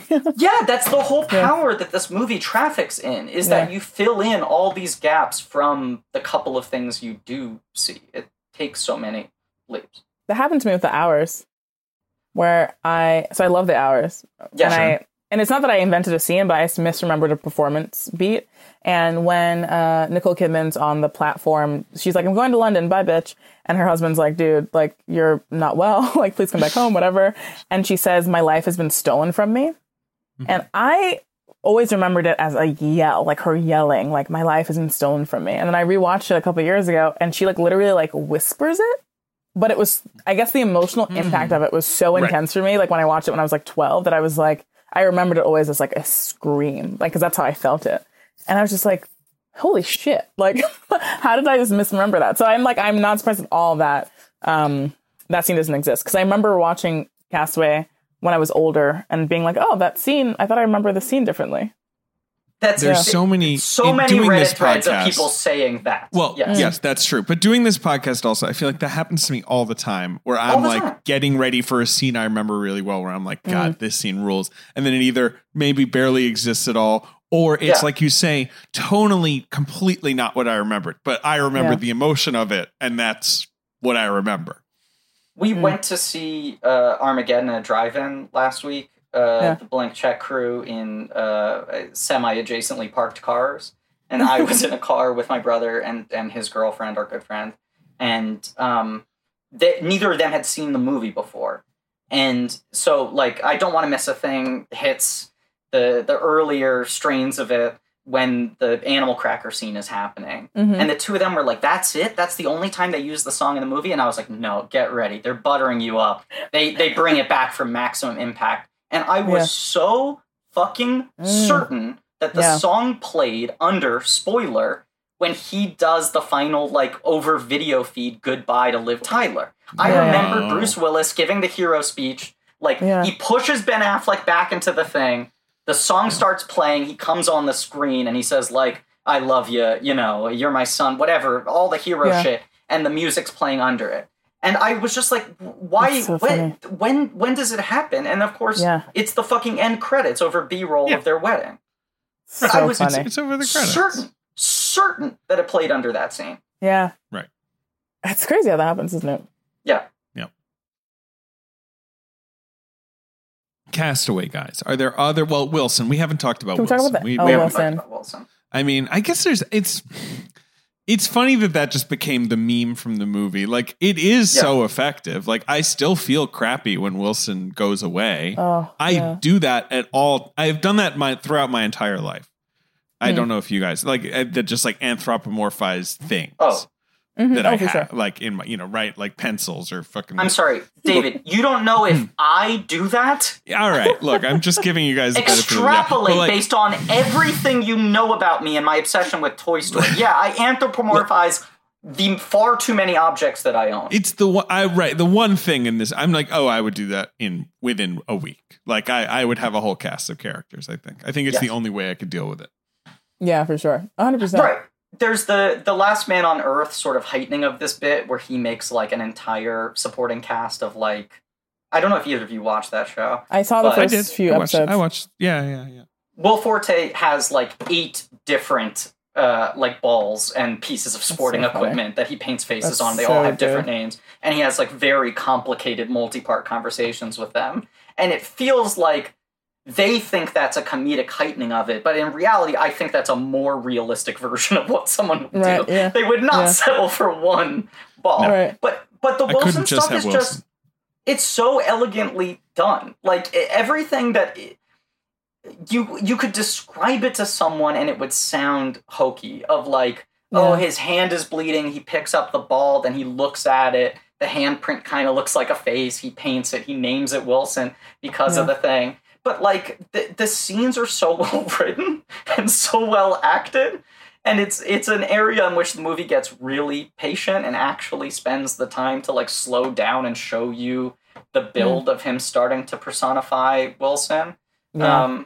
I mean, and it's like the joke in Bridesmaid that, like, her lowest point in the movie is her on her mom's couch watching the Wilson scene and sobbing hysterically. Right, yeah. You know, that it's like an ultimate, like, you think it's stupid, you're not going to fall for it, and every time you get a lump in your throat when Wilson gets lost at sea.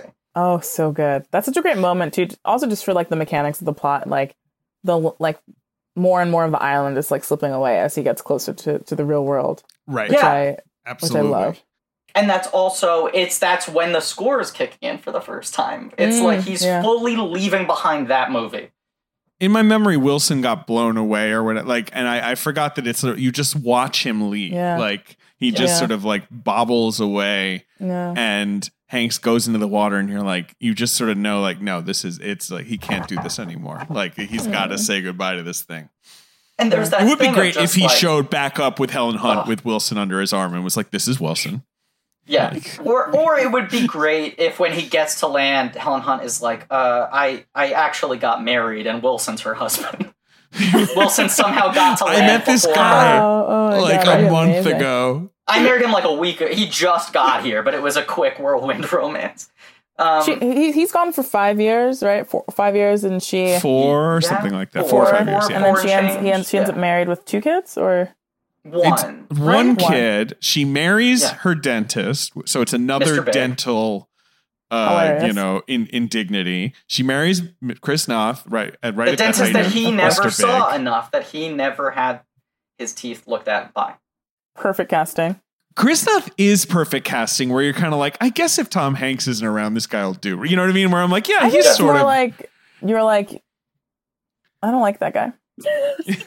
Well, there's that Chris too. Noth that is, kind of like, charming, but you're also like, something's off. Right. There's something slippery about him. Right. There's that thing because you don't want to be too charmed by whoever she's with now. Exactly.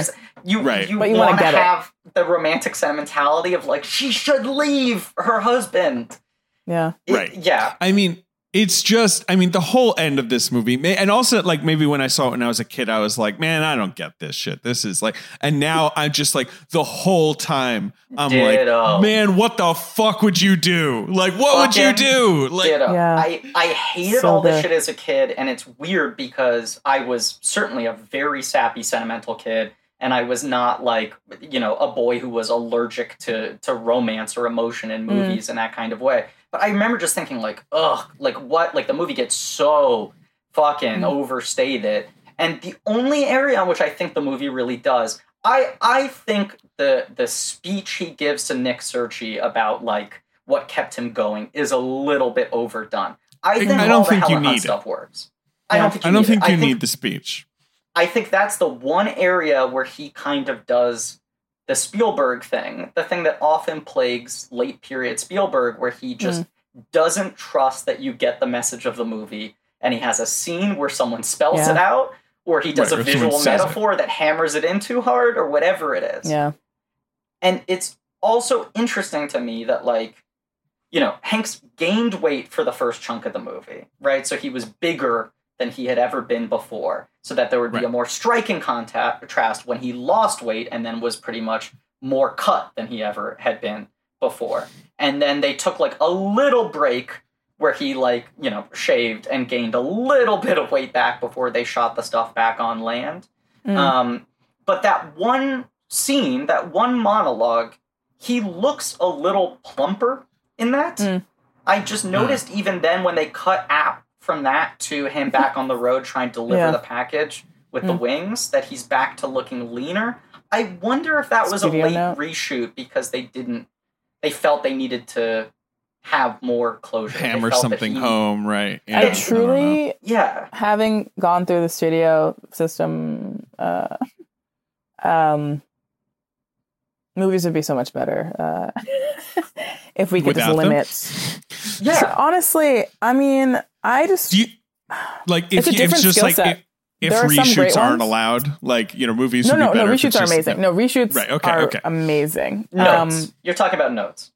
I'm talking about notes from because there are some execs, and I think I'm working with them now, who are great at like, wow, like to the point where I'm like, what? Why can't this just be everyone?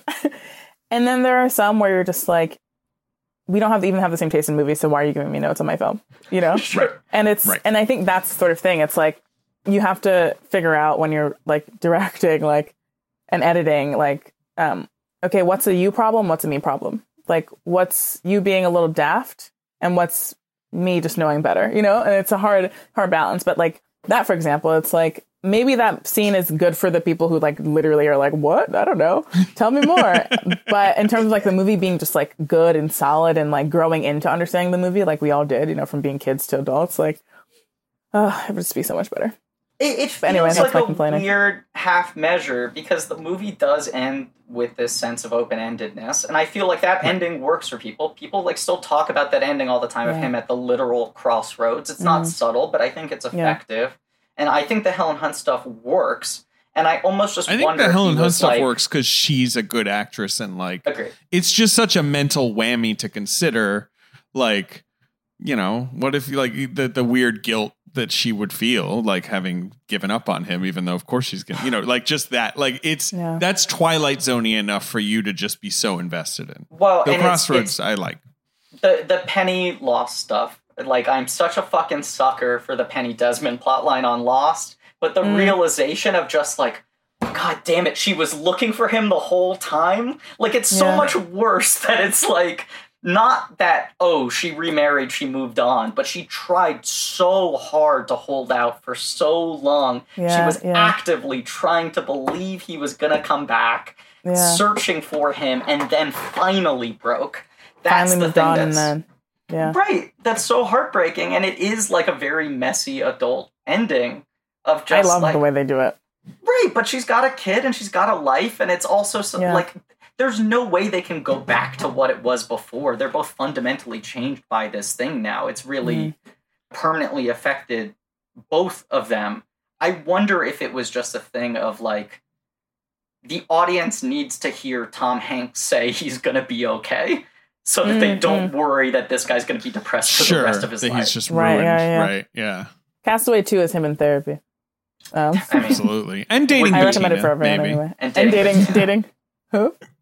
Bettina, that's the nice Austin, or not Austin, a nice Texan artist. Oh, right. So ridiculous. So absurd. I think Tom's performance in the bookend, the end of the film, is so good. Agree. He just really inhabits three very different people. Yeah. So well. He's haunted without seeming like sort of overacty about it, Yes. if that makes sense. Yeah. I really think, because this is the year that Russell Crowe wins for Gladiator, and that was so much a sort of like star anointment, here we go, new leading man, Gladiator wins Best Picture. Also, I love Gladiator, but continue.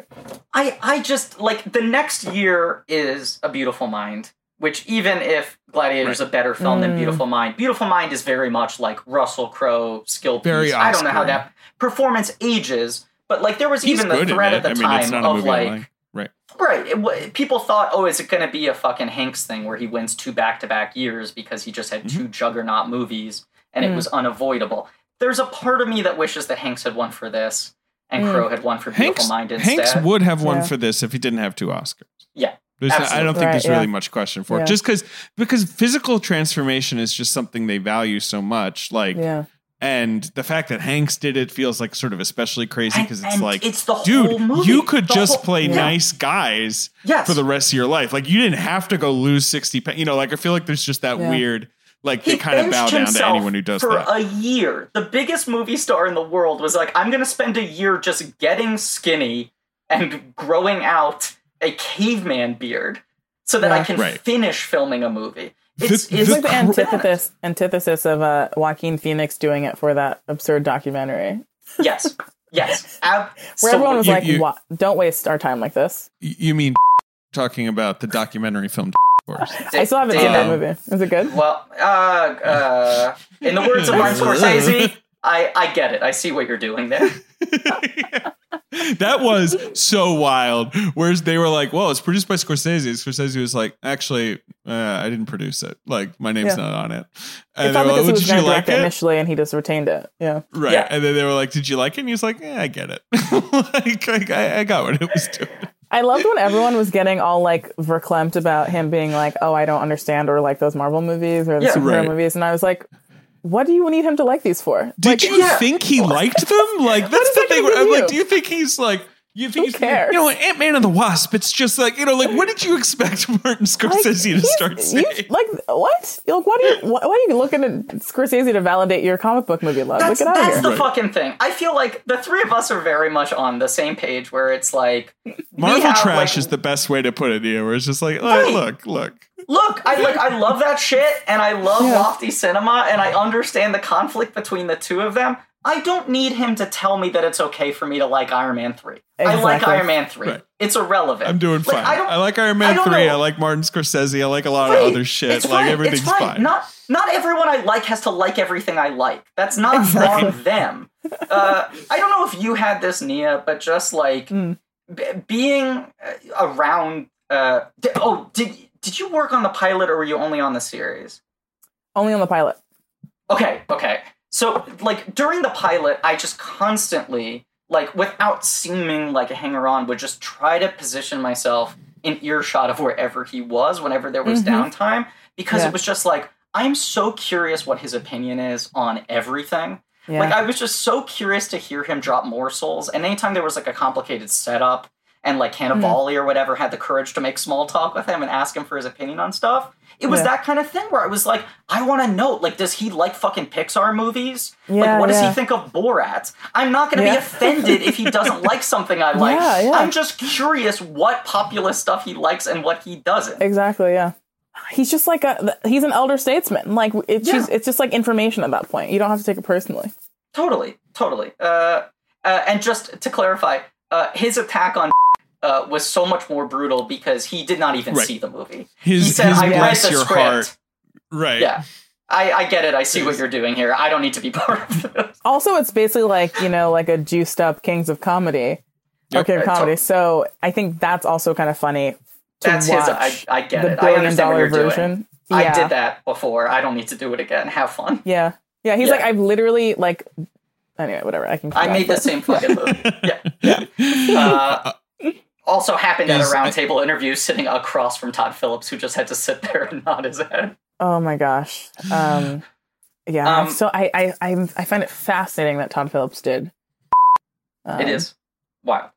To your point, Nia, of how good Hanks is in this last sort of third of the movie, this is all the stuff where I'm like, give him the fucking Oscar. This is like him just sort of like staking his claim of like, I'm one of the all-timers, where the way he plays all those scenes that could be so hackneyed and they do like this beat like 4 or 5 times, but him picking up the crab leg, seeing the lighter, flicking the light switch on and off, like all his weird, having a difficult time readjusting to society, but also just being fascinated by, these things are so easy. These things I took for granted. Yeah. And what a battle it was for me to get to sustainability with all these things. Yeah. The part that is so heartbreaking for me, you have that shot of him in the hotel room where it's just the lights flicking on and off and you can't see his body. And then it cuts to the other side and he's lying on the floor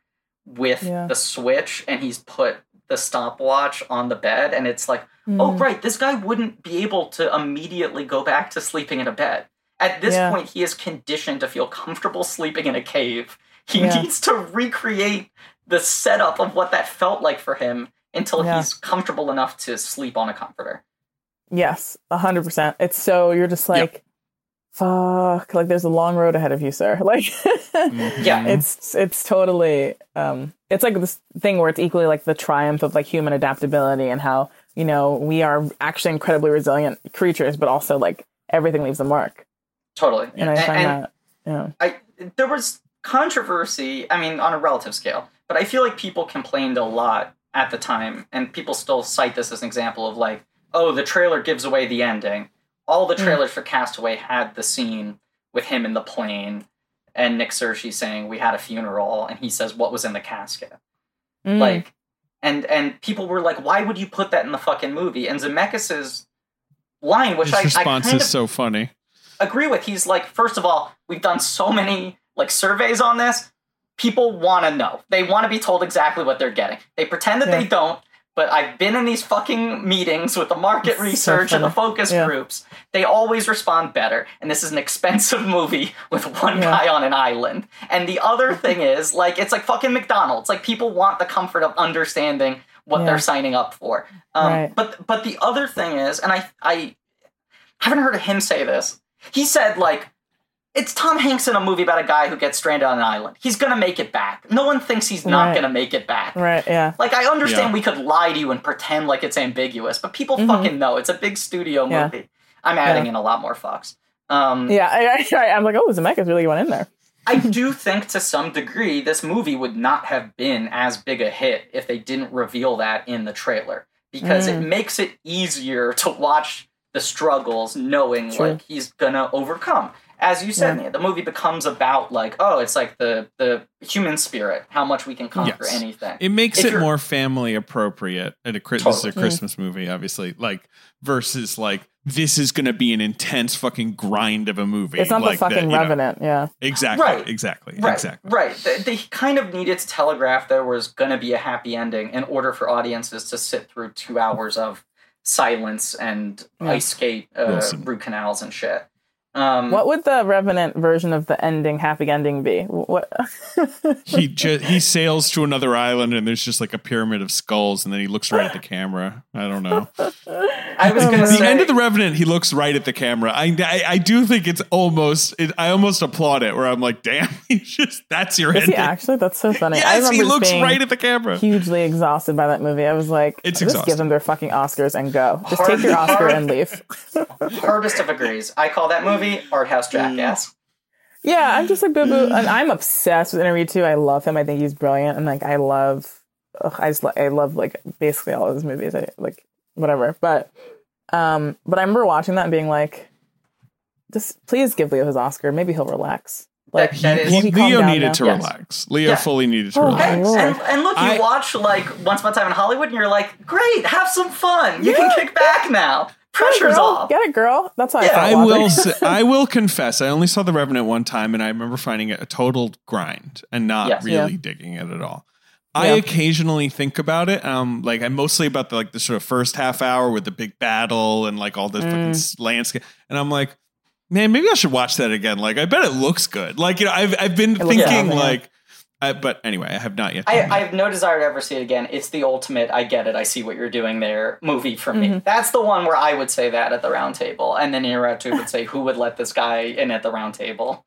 You'd be like, seize him. Yeah. Get his ass out of here.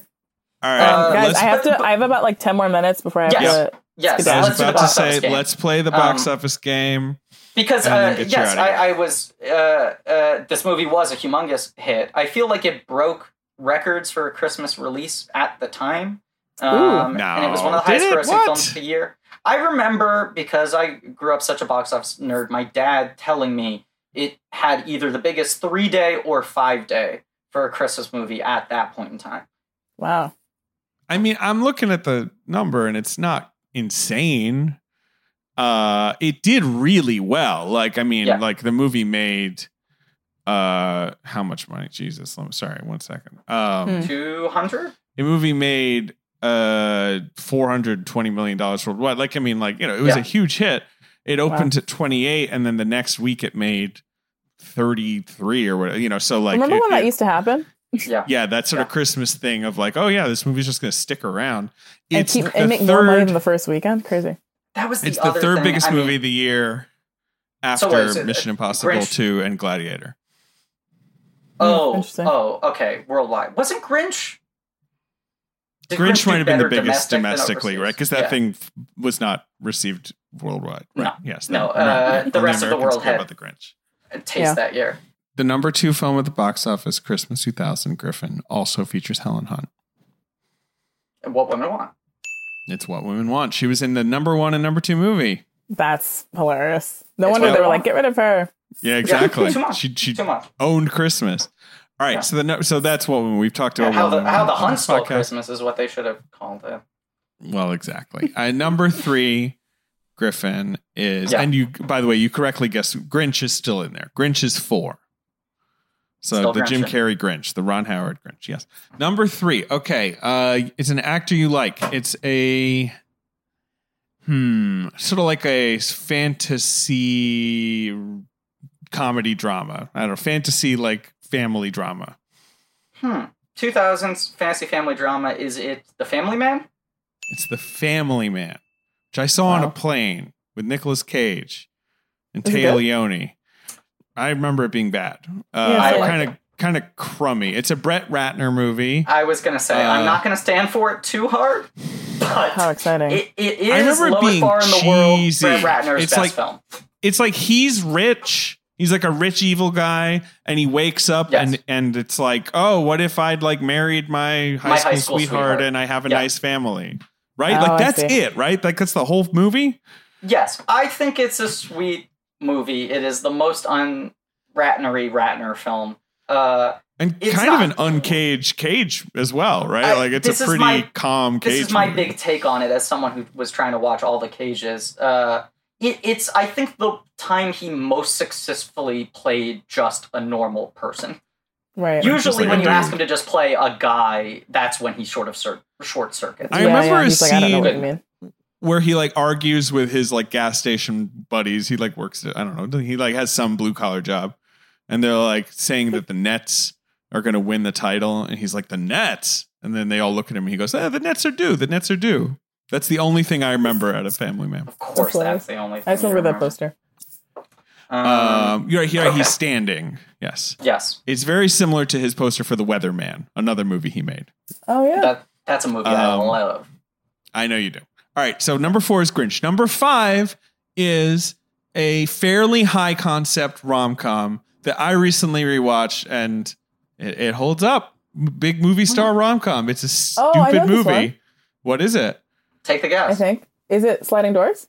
It's not Sliding Doors. That is a very high concept rom-com. That is the highest concept of rom-coms. So it's a lower. I do not know if Sliding Doors holds up. I have not seen that movie in a long time. I saw it like maybe 7 years ago, and I was like, love. Need to rewatch. Okay. It's sort of like, I don't know. I mean, to be clear, it's a silly ass movie. Big movie star. Shallow Hal? Not Shallow Hal. Not Shallow Hal. You're in the Gwyneth zone. Get out of the Gwyneth go away zone. from the Gwyneth zone, yeah. Think darker hair. Is it a Julia Roberts movie? No. Is it a Bullock? It's a Bullock. Sandy Bullock. Bullock. It's a Bullock high. It's a movie that shouts out the day after my birthday in its most iconic line. Sandra Bullock, number 4 at the box office. High concept. 2000. Summer birthday, right? Miss Congeniality?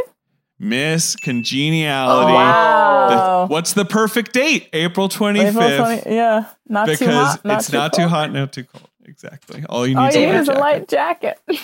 David, you threw me off because I don't think of that as a rom-com. Me too, yeah. It's not really a rom-com. I don't know how to, I guess it's just a comedy. It's sort of hard to describe because I almost said action comedy, but it's not like there's really action. Yeah. She just an FBI agent. Yeah. Yeah, it's like a cop comedy. It's like a cop pageant comedy. That is with romantic overtones. I rewatched it and I love it.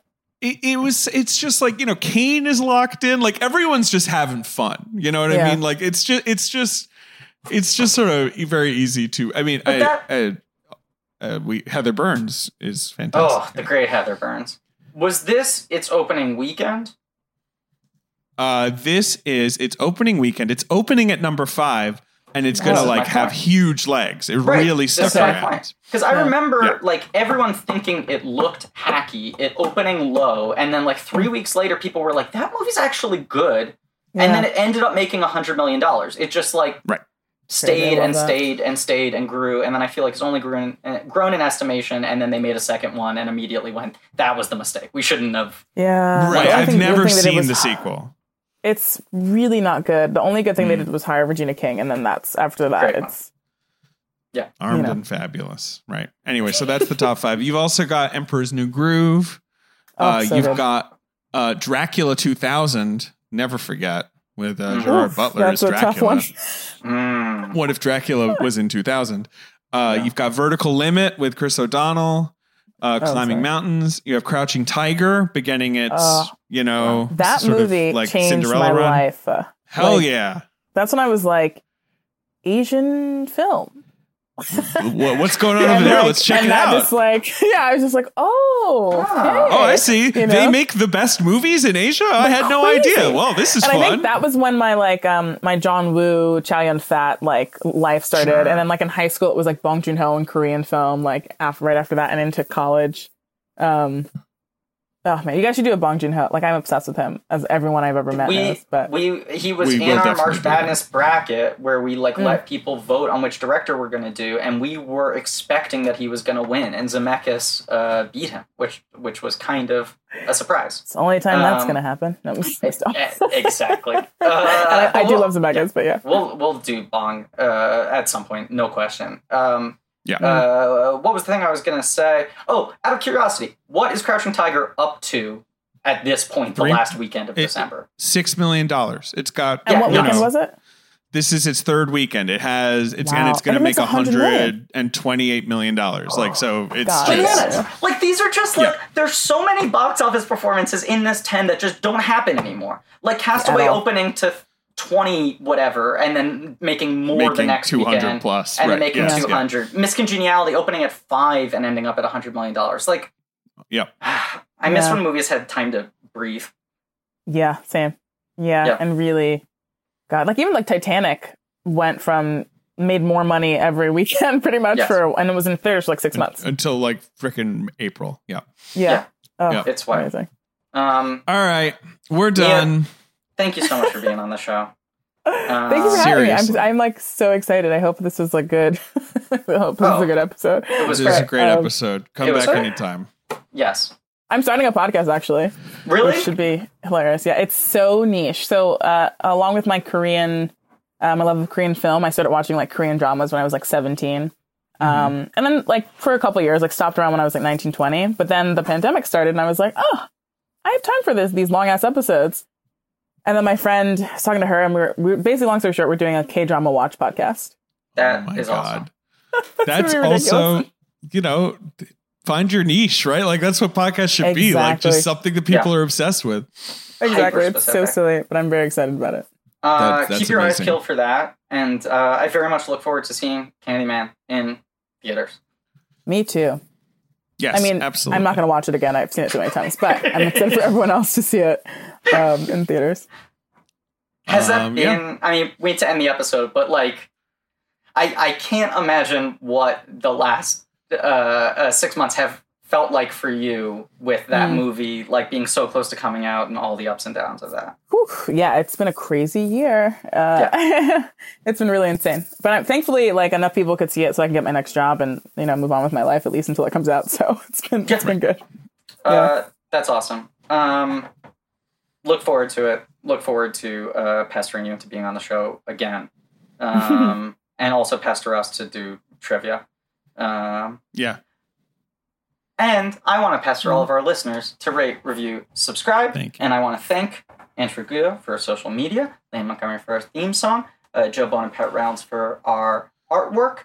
Go to blankies.reddit.com for some real nerdy shit, and patreon.com. I said patriot.com. Don't go to patriot.com. It's probably terrible.